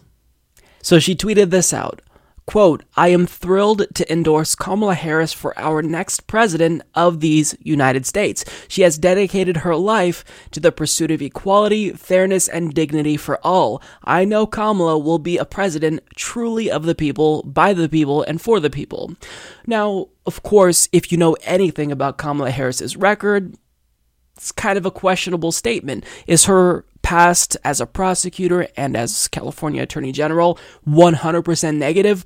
No, but there are enough red flags that are cause for concern. So it is interesting because, ideologically speaking, Barbara Lee, she is someone who would align more obviously with the likes of Elizabeth Warren, Bernie Sanders, Tulsi Gabbard, Andrew Yang, but this isn't too surprising so long as you would have connected the dots. Now, what do I mean by that? Well, it already seemed to be the case that Kamala Harris was the anointed candidate of the establishment. In fact, I think they probably chose her back in 2017, back when she met with Clinton donors in the Hamptons, and the donor class was abuzz about Kamala Harris. The establishment already decided that's their candidate. Now, when you consider the fact that Barbara Lee is kind of an establishment progressive like Elizabeth Warren, where she has this really bold progressive record, nobody can take that away from her, right? She's been progressive her entire career, and she's been a trailblazer. But with that being said, she's an establishment progressive in the sense that she's not going to do anything that will offend the establishment. She's not going to go against the establishment. She also is going to remain loyal to her party. She's going to be a good Democrat, if you will. So when you acknowledge the fact that Barbara Lee, in spite of her record, is still an establishment progressive, and the fact that the establishment already lined up behind Kamala Harris, if you put two and two together, this isn't very surprising, to be honest. But nonetheless, it's still disappointing, of course, because it's only February, so you really don't have any reason to endorse this early. It would probably make more sense to wait and see how this is going to play out, how the debates go, how the polls look. But, not only is she the establishment's pick, but Kamala Harris is already running a pretty solid campaign with some grassroots support. So, if you're going to throw your weight behind anyone, then of the people that's announced thus far, I'd imagine it'd be either Kamala Harris or Elizabeth Warren, and she opted to go for the safe choice, which is Kamala Harris. Now, look, I need you all to understand something, and I want you to prepare yourself psychologically so you're not too disappointed. There will be inevitable disappointments in 2020. People who you respect, progressives, they're probably going to let you down. So you need to accommodate that and expect disappointments. Embed these disappointments into your expectations about 2020, because it's bound to happen. There are going to be progressives that we like and respect that may not endorse who we want them to endorse. They may do things that, are going to be disappointing to us. So you need to protect yourself psychologically and understand that this is bound to happen. Back in 2016, there were so many disappointments. There was, the infamous Elizabeth Warren incident where she endorsed Hillary Clinton over Bernie Sanders, left him hanging in Massachusetts. There was when Bernie Sanders endorsed Hillary Clinton, which wasn't surprising at all, but still nonetheless, it sucked to see, and, we just have to deal with it. But it is disappointing, right? Because Barbara Lee is someone who is a progressive leader, and she was fucked over by the establishment not too long ago when Hakeem Jeffries leapfrogged her for a leadership position. So, it's disappointing to see her still doing what the establishment wants, but nonetheless, that's her choice. She can do what she wants, and nobody's going to change that. We can't change that. All we can do is fight for the candidate who we believe in the most. Endorsements matter to a certain extent, but this isn't going to make or break the 2020 election, right? One endorsement won't. And at the end of the day, all we can do is control ourselves and fight for the candidate who we want. It's disappointing, but I'm honestly, I don't feel heartbroken or anything like that. Certainly, I would have loved for her to not endorse Kamala Harris, maybe someone who's more progressive, like Elizabeth Warren, or ideally Bernie Sanders. But at the end of the day, this isn't something that, is very surprising. And I expect other progressives who I respect to let me down in 2020, because politics it's about this ongoing struggle with some victories, disappointments. It's just part of the process. So I want you guys to not be too down because of this, and acknowledge that, Barbara Lee's just doing what the establishment clearly wants. She's going with the safe choice. And if you endorse Kamala Harris, like other Democrats have already done, like Ted Lieu, for example, then you're making a safe choice. It's an inoffensive choice. I am obviously disappointed because I love and respect Barbara Lee, but, certainly this is something that still sucks. It sucks to see people who are your heroes do things that really seem counterintuitive, that are contrary to what they've fought for their entire careers. And when Elizabeth Warren endorsed Hillary over Bernie, someone who is not ideologically close to her, it seemed like a betrayal. So I get how people would see that this doesn't make sense, but if you really understand that there are establishment progressives who instinctually and have, they're progressive and they have this progressive record, but they still do what the establishment wants, and you acknowledge that Barbara Lee probably falls within that category, then this shouldn't be too surprising. But just understand that there's probably going to be more disappointment, mark my words. So, we'll roll with it, but don't let it get you down. Just fight 10 times harder for the candidate who you want. And, I hope that that's Bernie Sanders, because not only is he our best shot at beating Donald Trump, but he's probably the most solid chance we have at getting social democracy. 2020 presidential candidate Andrew Yang recently appeared on an episode of the Joe Rogan podcast, and he said something that was really interesting and kind of a bombshell. Not a surprising one, but a bombshell nonetheless, with regard to the 2016 presidential election and Bernie Sanders. I will say that apparently the mainstream press had it out for Bernie last time, where they were just going to I have a friend who worked in the media, and they were kneecap Bernie. Why were they going to kneecap Bernie? I don't know. It's like there's definitely something going on where certain corporate media companies have certain candidates they kind of want to tip the scales for a little bit, and then people that they want to tip it against. Well, they thought that Bernie was going to get in the way of Hillary winning. Is that the idea? Yeah. I mean, they were in the Hillary camp for sure. Yeah. And so that wasn't just the media, that was also the DNC, which is now on the record. So now, happily, certainly the DNC has turned a totally different leaf, where the DNC is we're not going to do anything that interferes with anyone's prospects. Well, what they did was a disaster. Yeah, a disaster in terms of public image, too. Yeah, it was both substantively and perception-wise a disaster for them. So this time, I got to say, and that team is turned over almost entirely. It's almost totally different people. Right.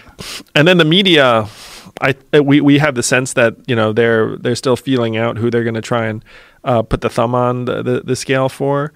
So Bernie is still running though, right?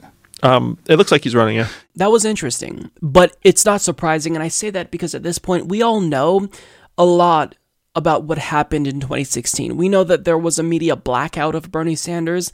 Ed Schultz revealed that the president of MSNBC called him and demanded that he not cover the launch of Bernie Sanders' campaign in 2016. And this really It's not too surprising. There were Clinton operatives on the Clinton machine payroll that were presenting themselves as neutral arbiters or Democratic Party strategists when they were actually shills, literal shills for the Clinton campaign. So we already know that the media bias against Bernie Sanders was prevalent, and it's still going to be an issue that we are going to have to deal with going into 2020. But to hear him use the word kneecap specifically, that's a really strong word to use, because it's not just like they were ambivalent towards Bernie Sanders. It's not just that they didn't want to cover Bernie because they preferred Hillary Clinton. No, they wanted to kneecap Bernie Sanders, according to Andrew Yang, which is really, that's a strong statement, right? Because they're actively trying to stop his campaign from being successful. It's not surprising, but I do think that we need to talk about this. I hate relitigating 2016 because it seems like everyone wants to do that. But we need to remind the establishment, essentially, that we still remember what happened in 2016, and we will not allow you to do that again. We're watching every single move you make, and we will not hesitate to sound the alarm, because we're not going to allow you to undermine our will again, because look what happened last time. We got Donald Trump. You rigged it for a candidate who sucked and ended up losing to an orange clown. So it's not going to happen again. We're not going to let you do that again. They're certainly going to try. We already see the Californian Democratic Party moving up their primary date to accommodate Kamala Harris, maybe give her an early pledged delegate lead. So they're already trying to do things to help defeat Bernie Sanders. They're trying to ignore Bernie Sanders, but we're watching them. And this is interesting. I'm glad that Andrew Yang brought this up about a media friend who wanted to kneecap Bernie Sanders, or I don't necessarily know. There's a little bit of confusion. Was his media friend specifically wanting to kneecap Bernie Sanders, or was that just the general consensus among media elites? I'm not sure. There's a little bit of the lack of clarity there, but for the most part, what Andrew Yang is saying, this is it's certainly shocking, but I think that we've all been desensitized after seeing all of the fuckery in 2016 and learning more about what they did in 2017. So even if it isn't surprising, I've used that word so many times, I need to think of more synonyms. Even if it's not surprising, this is still important, and I'm glad that he brought this to all of our attentions to remind us that we still need to be vigilant against any shenanigans that will probably ensue going into 2020. A crucial part of discussions surrounding the 2020 Democratic Party primaries is who is the candidate who is the best positioned to beat Donald Trump.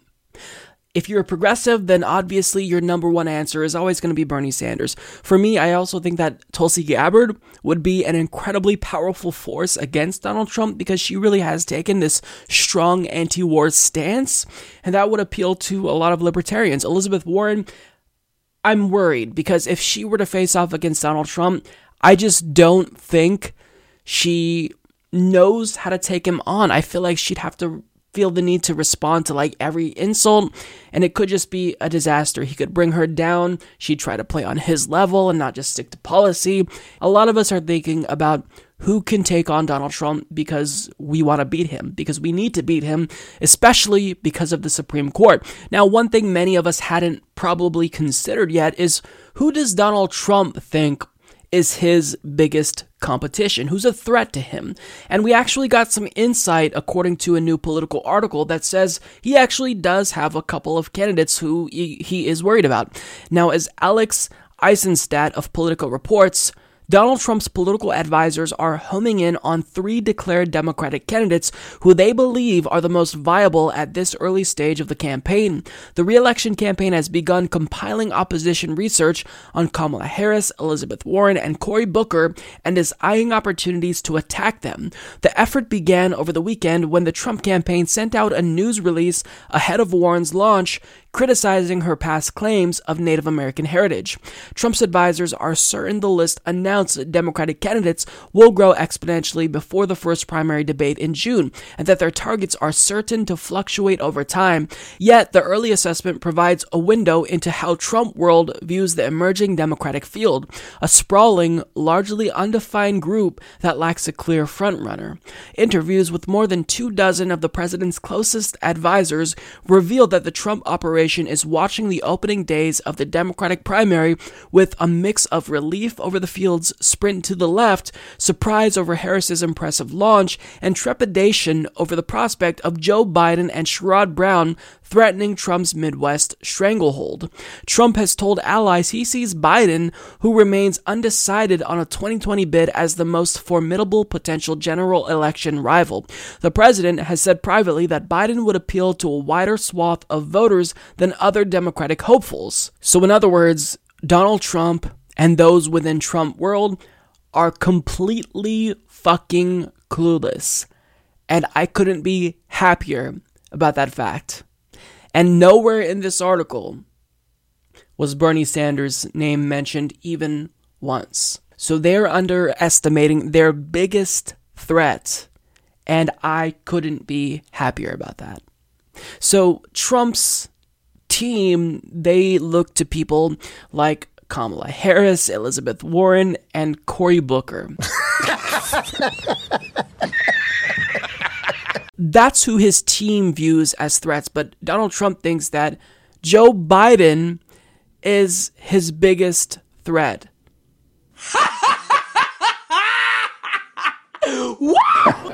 Amazing. Does anyone actually think that Joe Biden will be successful in the primaries? I mean, he's polling currently in first place in pretty much all the recent polls that have come out in the past couple of months, but we're all kind of just expecting him to faceplant, or as Chapo Trap House puts it, get me too'd out of the race quickly.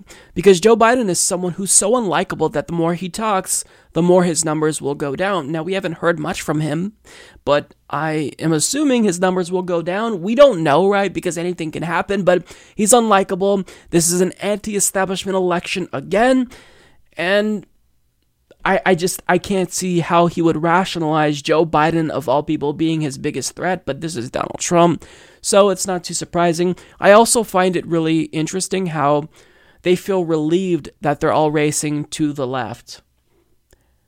They are not going to know what's coming because they still think that it is going to benefit and really behoove a Democrat who's going to rush to the center in order to outflank Donald Trump from his right, possibly on certain issues. Now, I don't know how Donald Trump doesn't realize that that's a horrible strategy, because he just was victorious over a candidate that tried to do that. Hillary Clinton tried to outflank him from his right on certain issues like trade and certain aspects of foreign policy, and she lost. So if you're Donald Trump, you're an anti-establishment figure, and you know that there's this anti-establishment fervor in the country, a wave that you rode into the White House on.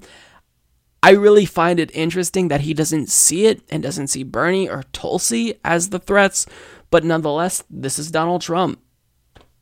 He kind of just shoots from the hip, and I think he accidentally got himself into the White House in large part due to the media sensationalizing his campaign, and also because he at least had the instincts enough to realize this was an anti-establishment election and everyone was dissatisfied with the establishment. But all of a sudden he thinks we're okay with the establishment again. Maybe he is thinking of it in terms of, well, I'm anti-establishment, which he's not in actuality, but he's saying I'm anti-establishment and people maybe don't like me, so maybe they're going to opt for the establishment again. I don't know, but all I know is I'm very happy that they're underestimating their biggest threat, which undoubtedly is Bernie Sanders.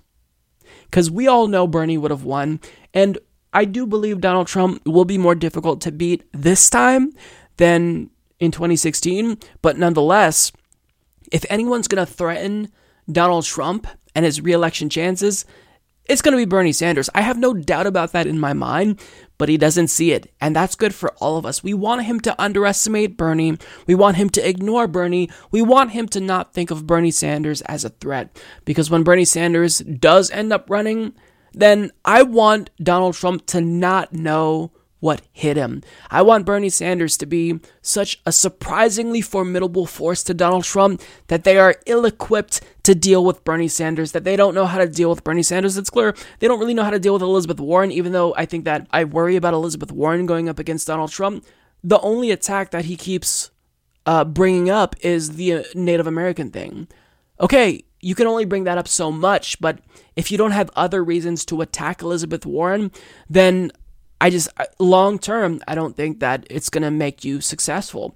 And with Bernie Sanders, I don't even know what he'd attack Bernie Sanders on. We all know he'd call him Crazy Bernie and call him a socialist, but Bernie Sanders is someone who is going to be glued to the policy, so it really doesn't matter what attacks Donald Trump brings up, because I think Bernie Sanders is going to continue to talk about the same shit he's been talking about for decades.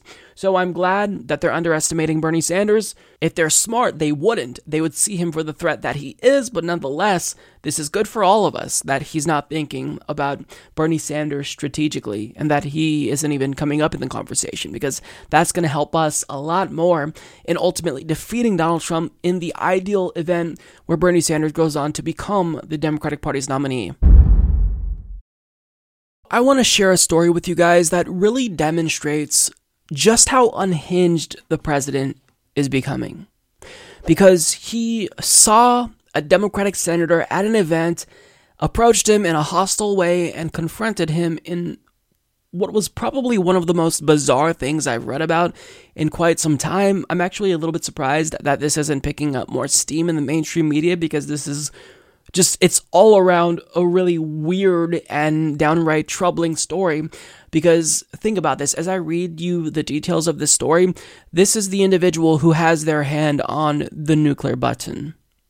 So, as Gabby Orr of Politico reports, the night before last week's National Prayer Breakfast, President Donald Trump was hosting religious leaders and lawmakers for dinner at the White House when he spotted Democratic Senator Chris Coons and pounced. Trump confronted the Delaware lawmaker who attended the event as the prayer breakfast's official Democratic co-chair over the issue of abortion, creating a tense scene in the White House Blue Room, according to 3 sources familiar with the exchange.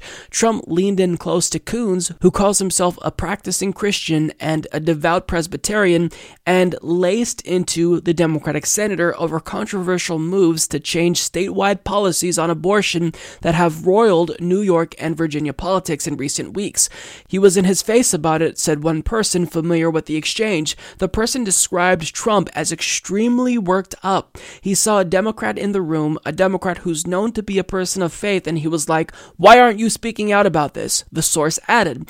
Another source who was in the room confirmed the account, describing the moment as both awkward and attention-grabbing. Rarely has Trump been so vocal about abortion when the masses aren't watching, this person said. A Coons spokesperson declined to comment.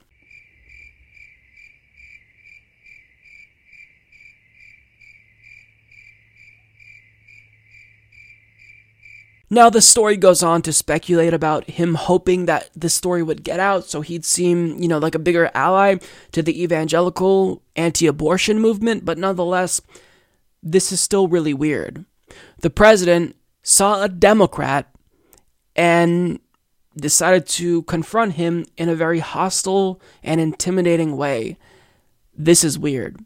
Donald Trump was already unhinged, like I felt after the November 6th midterm elections when he was barking at Jim Acosta.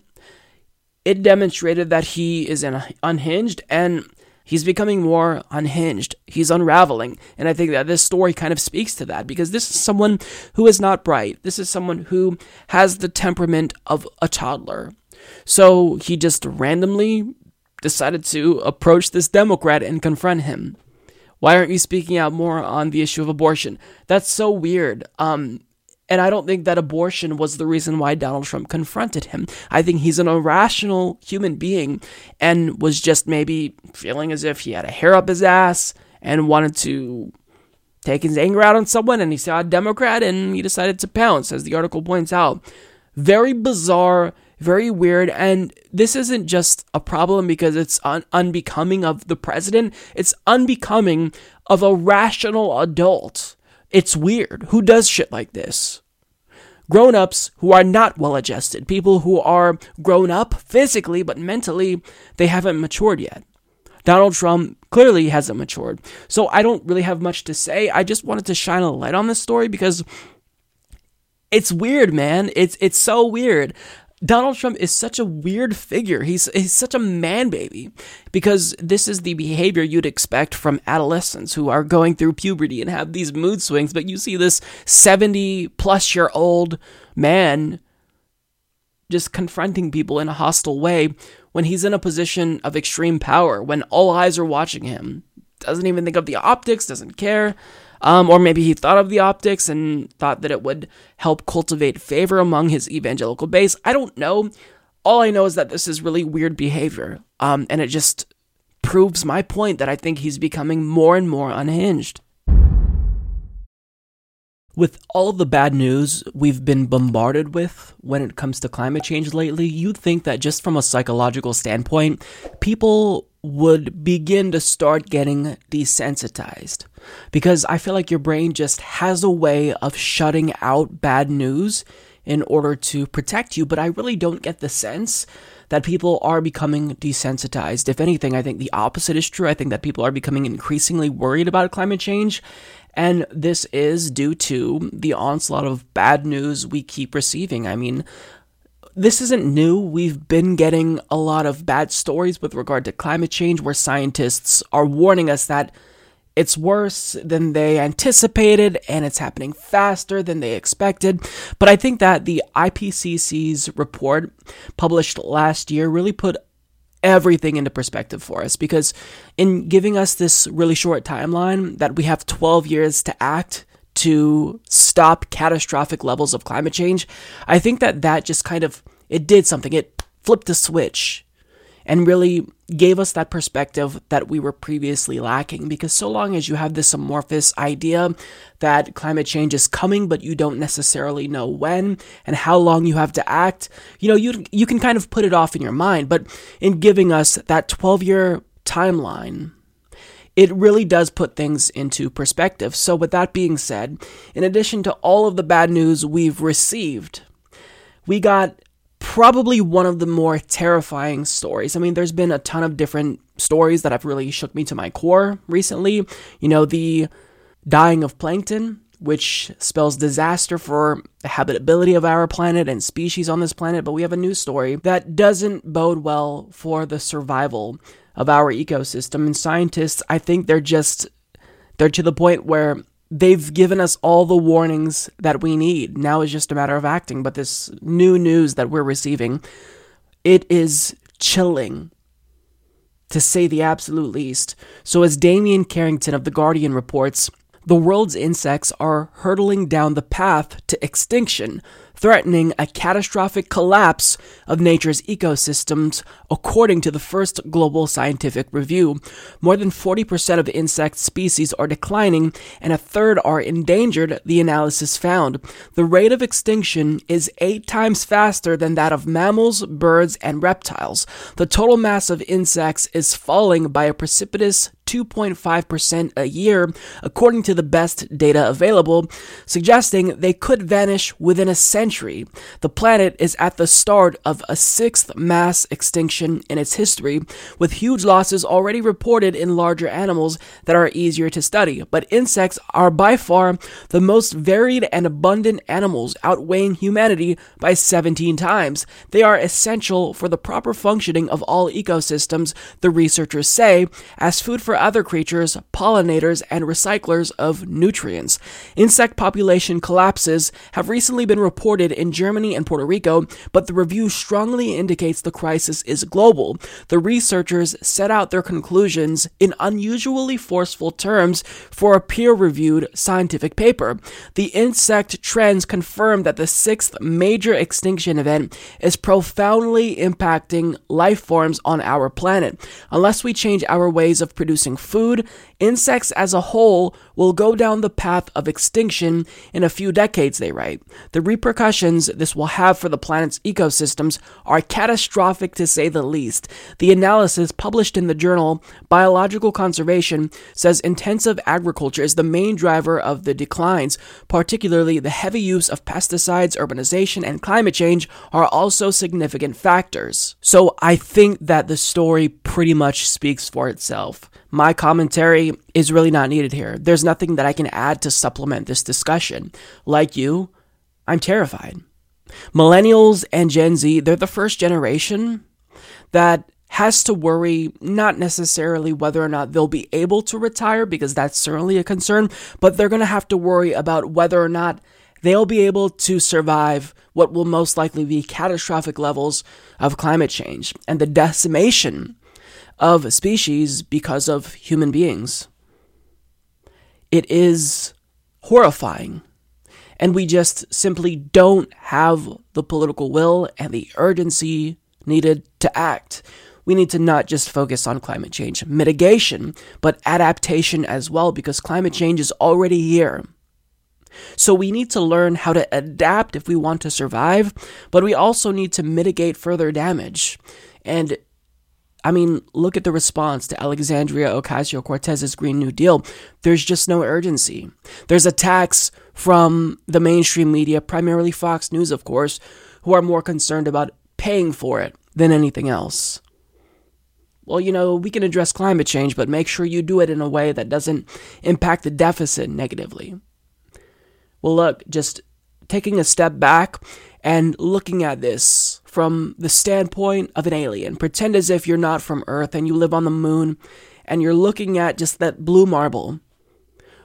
These concepts that we've made up, such as the deficit and money, these are all foreign to that alien. You have no idea. All you see, as an outsider, looking at the Earth as a whole, is that because of political limitations that we've imposed on ourselves, because of our inherently tribalistic nature as a species, we're choosing to not act as we witness our planet dying. Now, all these insects and endangered species that are dying off, they have an excuse. They don't know. But for human beings, we know that this is coming. And that extinction may be inevitable, even if we do everything we can, but we're still not doing what we need to be doing. We came together before to stop the hole in our ozone layer, and we solved that crisis. But now, since this is a problem that is incredibly complex and esoteric, we're choosing not to do it. And it's sad. It really is sad. The United States is just one country in, an international global sphere of politics, but the level of influence that they have, it can't be understated. They really could make a difference. We could make a difference, but we're choosing not to. Our president is literally still trying to disprove climate change by pointing to the existence of snow. You're not disproving it, you're proving it further, because extreme weather patterns are going to become more frequent. Scientists warned us of that, and we're seeing that now. But these politicians, they're old. Donald Trump is in his 70s. He doesn't have to care about climate change. He doesn't have to worry about future generations because he's not going to be around to see Florida underwater. He's not going to be around to see what will happen when wars will be waged literally over water shortages in the Middle East and North Africa. He is not going to see that, and a lot of our lawmakers aren't going to see that. And this includes Democrats as well. They may not necessarily deny climate change, which is a good thing. It's a step in the right direction. But if you don't have the urgency to act and the desire to act, then you're part of the problem. I'm sorry. So I don't know what to say anymore. We just keep getting hit with more bad news after bad news, and it may be too late. But we did this to ourselves. We all could be doing more, and we're not. Net neutrality has been one of those issues that is just so complex and convoluted that if you're just a normal consumer of news, it's difficult to follow this issue because there's so much propaganda and misinformation that you could easily be misled here. But Republicans are making it even worse because while they wage a war against the internet, they're pretending as if they're on your side, on the side of the people who actually care about net neutrality. So they've done things to suggest that they're not actually the enemies of the internet, they're on your side. For example, Marsha Blackburn, right after net neutrality was repealed, she actually created a bill that was a fake net neutrality bill that allowed for paid prioritization. In other words, she claimed to support net neutrality while supporting fast lanes, something that inherently violates the principle of net neutrality. So the average consumer of news is already confused enough, but they're making it worse. And now what they're doing is they are bombarding us with fake net neutrality bills that are net neutrality in name only, but in actuality are harmful to the cause of net neutrality. Now, as Del Cameron of Gizmodo reports, GOP lawmakers are preparing to introduce yet another piece of legislation that purports to restore net neutrality just a year after Republicans moved to dismantle it. How kind. A supporter of the Federal Communications Commission's repeal of net neutrality, Representative Bob Latta, a Republican of Ohio, is introducing H.R. 1001, a bill described as amending Title I of the Communications Act to provide for internet openness and for other purposes. While the text of the bill is not currently available online, we can be sure that what it will do is leave gaping loopholes through which ISPs can climb to screw over their subscribers. During a Communications and Technology Subcommittee hearing on Thursday, GOP Representatives Kathy McMorris Rogers and Greg Walden announced they were introducing similar bills.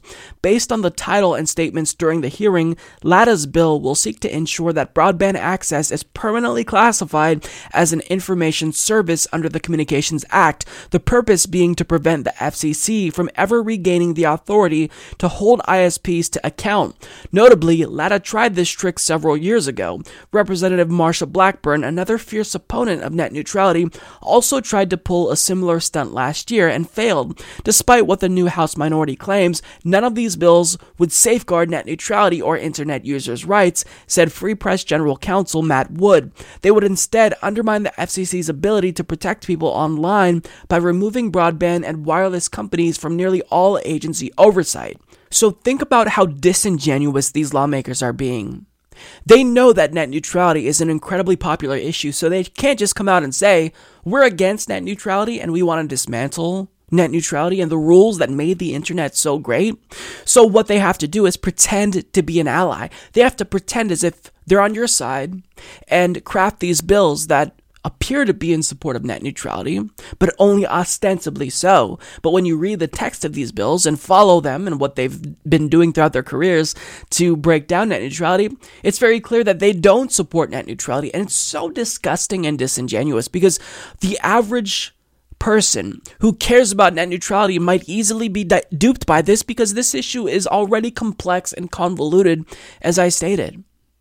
So by saying, no, we're just taking legislative action to secure net neutrality, they're doing specifically what internet service providers want. They've been spending millions of dollars lobbying not just to get rid of net neutrality, but to make sure that there's this legislative fix to net neutrality because they know that that's going to be the easiest way to strip away power from the FCC, who is the regulatory body that's best equipped to regulate the internet, to enforce net neutrality.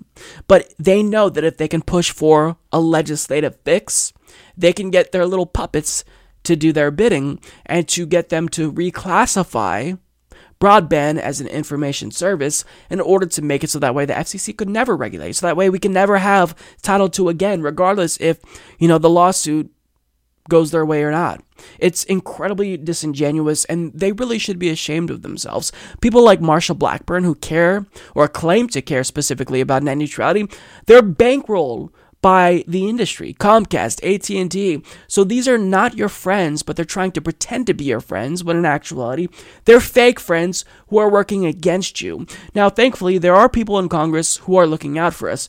This is what Khanna tweeted out in response to this. Republicans keep introducing bills to, quote, restore net neutrality, but in reality, they would only reclassify broadband access as an information service. Instead of protecting the open internet, these bills would actually prevent FCC oversight of internet service providers. And that's exactly true, and it's incredibly important. People need to know about this because it's really difficult to see that what they're doing is actually not in your best interest because people have nefarious agendas in Congress. They take money from the industries that want to destroy the internet and internet openness, and then they create these fake net neutrality bills to make it seem as if, they're on your side when they're not on your side. People who I've talked to about this issue, they've been misled by fake friends who claim to support net neutrality but who don't actually support net neutrality, or who claim to support net neutrality like some Democrats but don't actually take action to protect net neutrality. So it's incredibly frustrating to see this, but thankfully there are people in Congress who are speaking out against what they're doing and trying to, shine a light on their shenanigans. And I hope people are going to be savvy and realize that anyone who is claiming to support net neutrality but is taking money from internet service providers, they're not your friend, and anything that they claim otherwise is going to be just bullshit. So we have to be really cognizant of the fact that they're going to try to mislead us because they know how popular net neutrality is, and we've got to make sure we educate people because this cannot stand.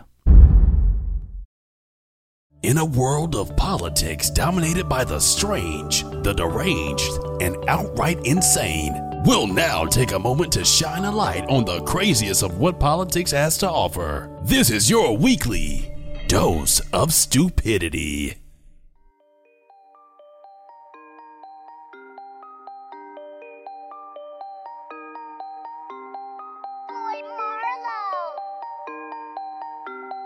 So as a whole, are you saying that the LGBTQ community expresses evil and hatred? Absolutely.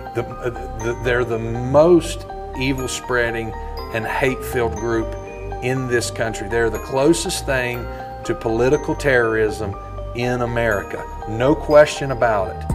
They're just really a blight on this country and a blight in our communities as a socialist organization. Socialist organization. You have a adorable daughter and a precious son. What would happen if a few years from now, when they're teens, young adults, they came to you and said that they think that they might be gay or lesbian? Well, I will address my daughter first, as I would take her for a pedicure, take her to get her nails done, and see if she could swim. If it was my son, I would probably take him hunting, I would take him fishing, and I'd see if he could swim. What do you mean you would see if they could swim? I just want to make sure they could swim.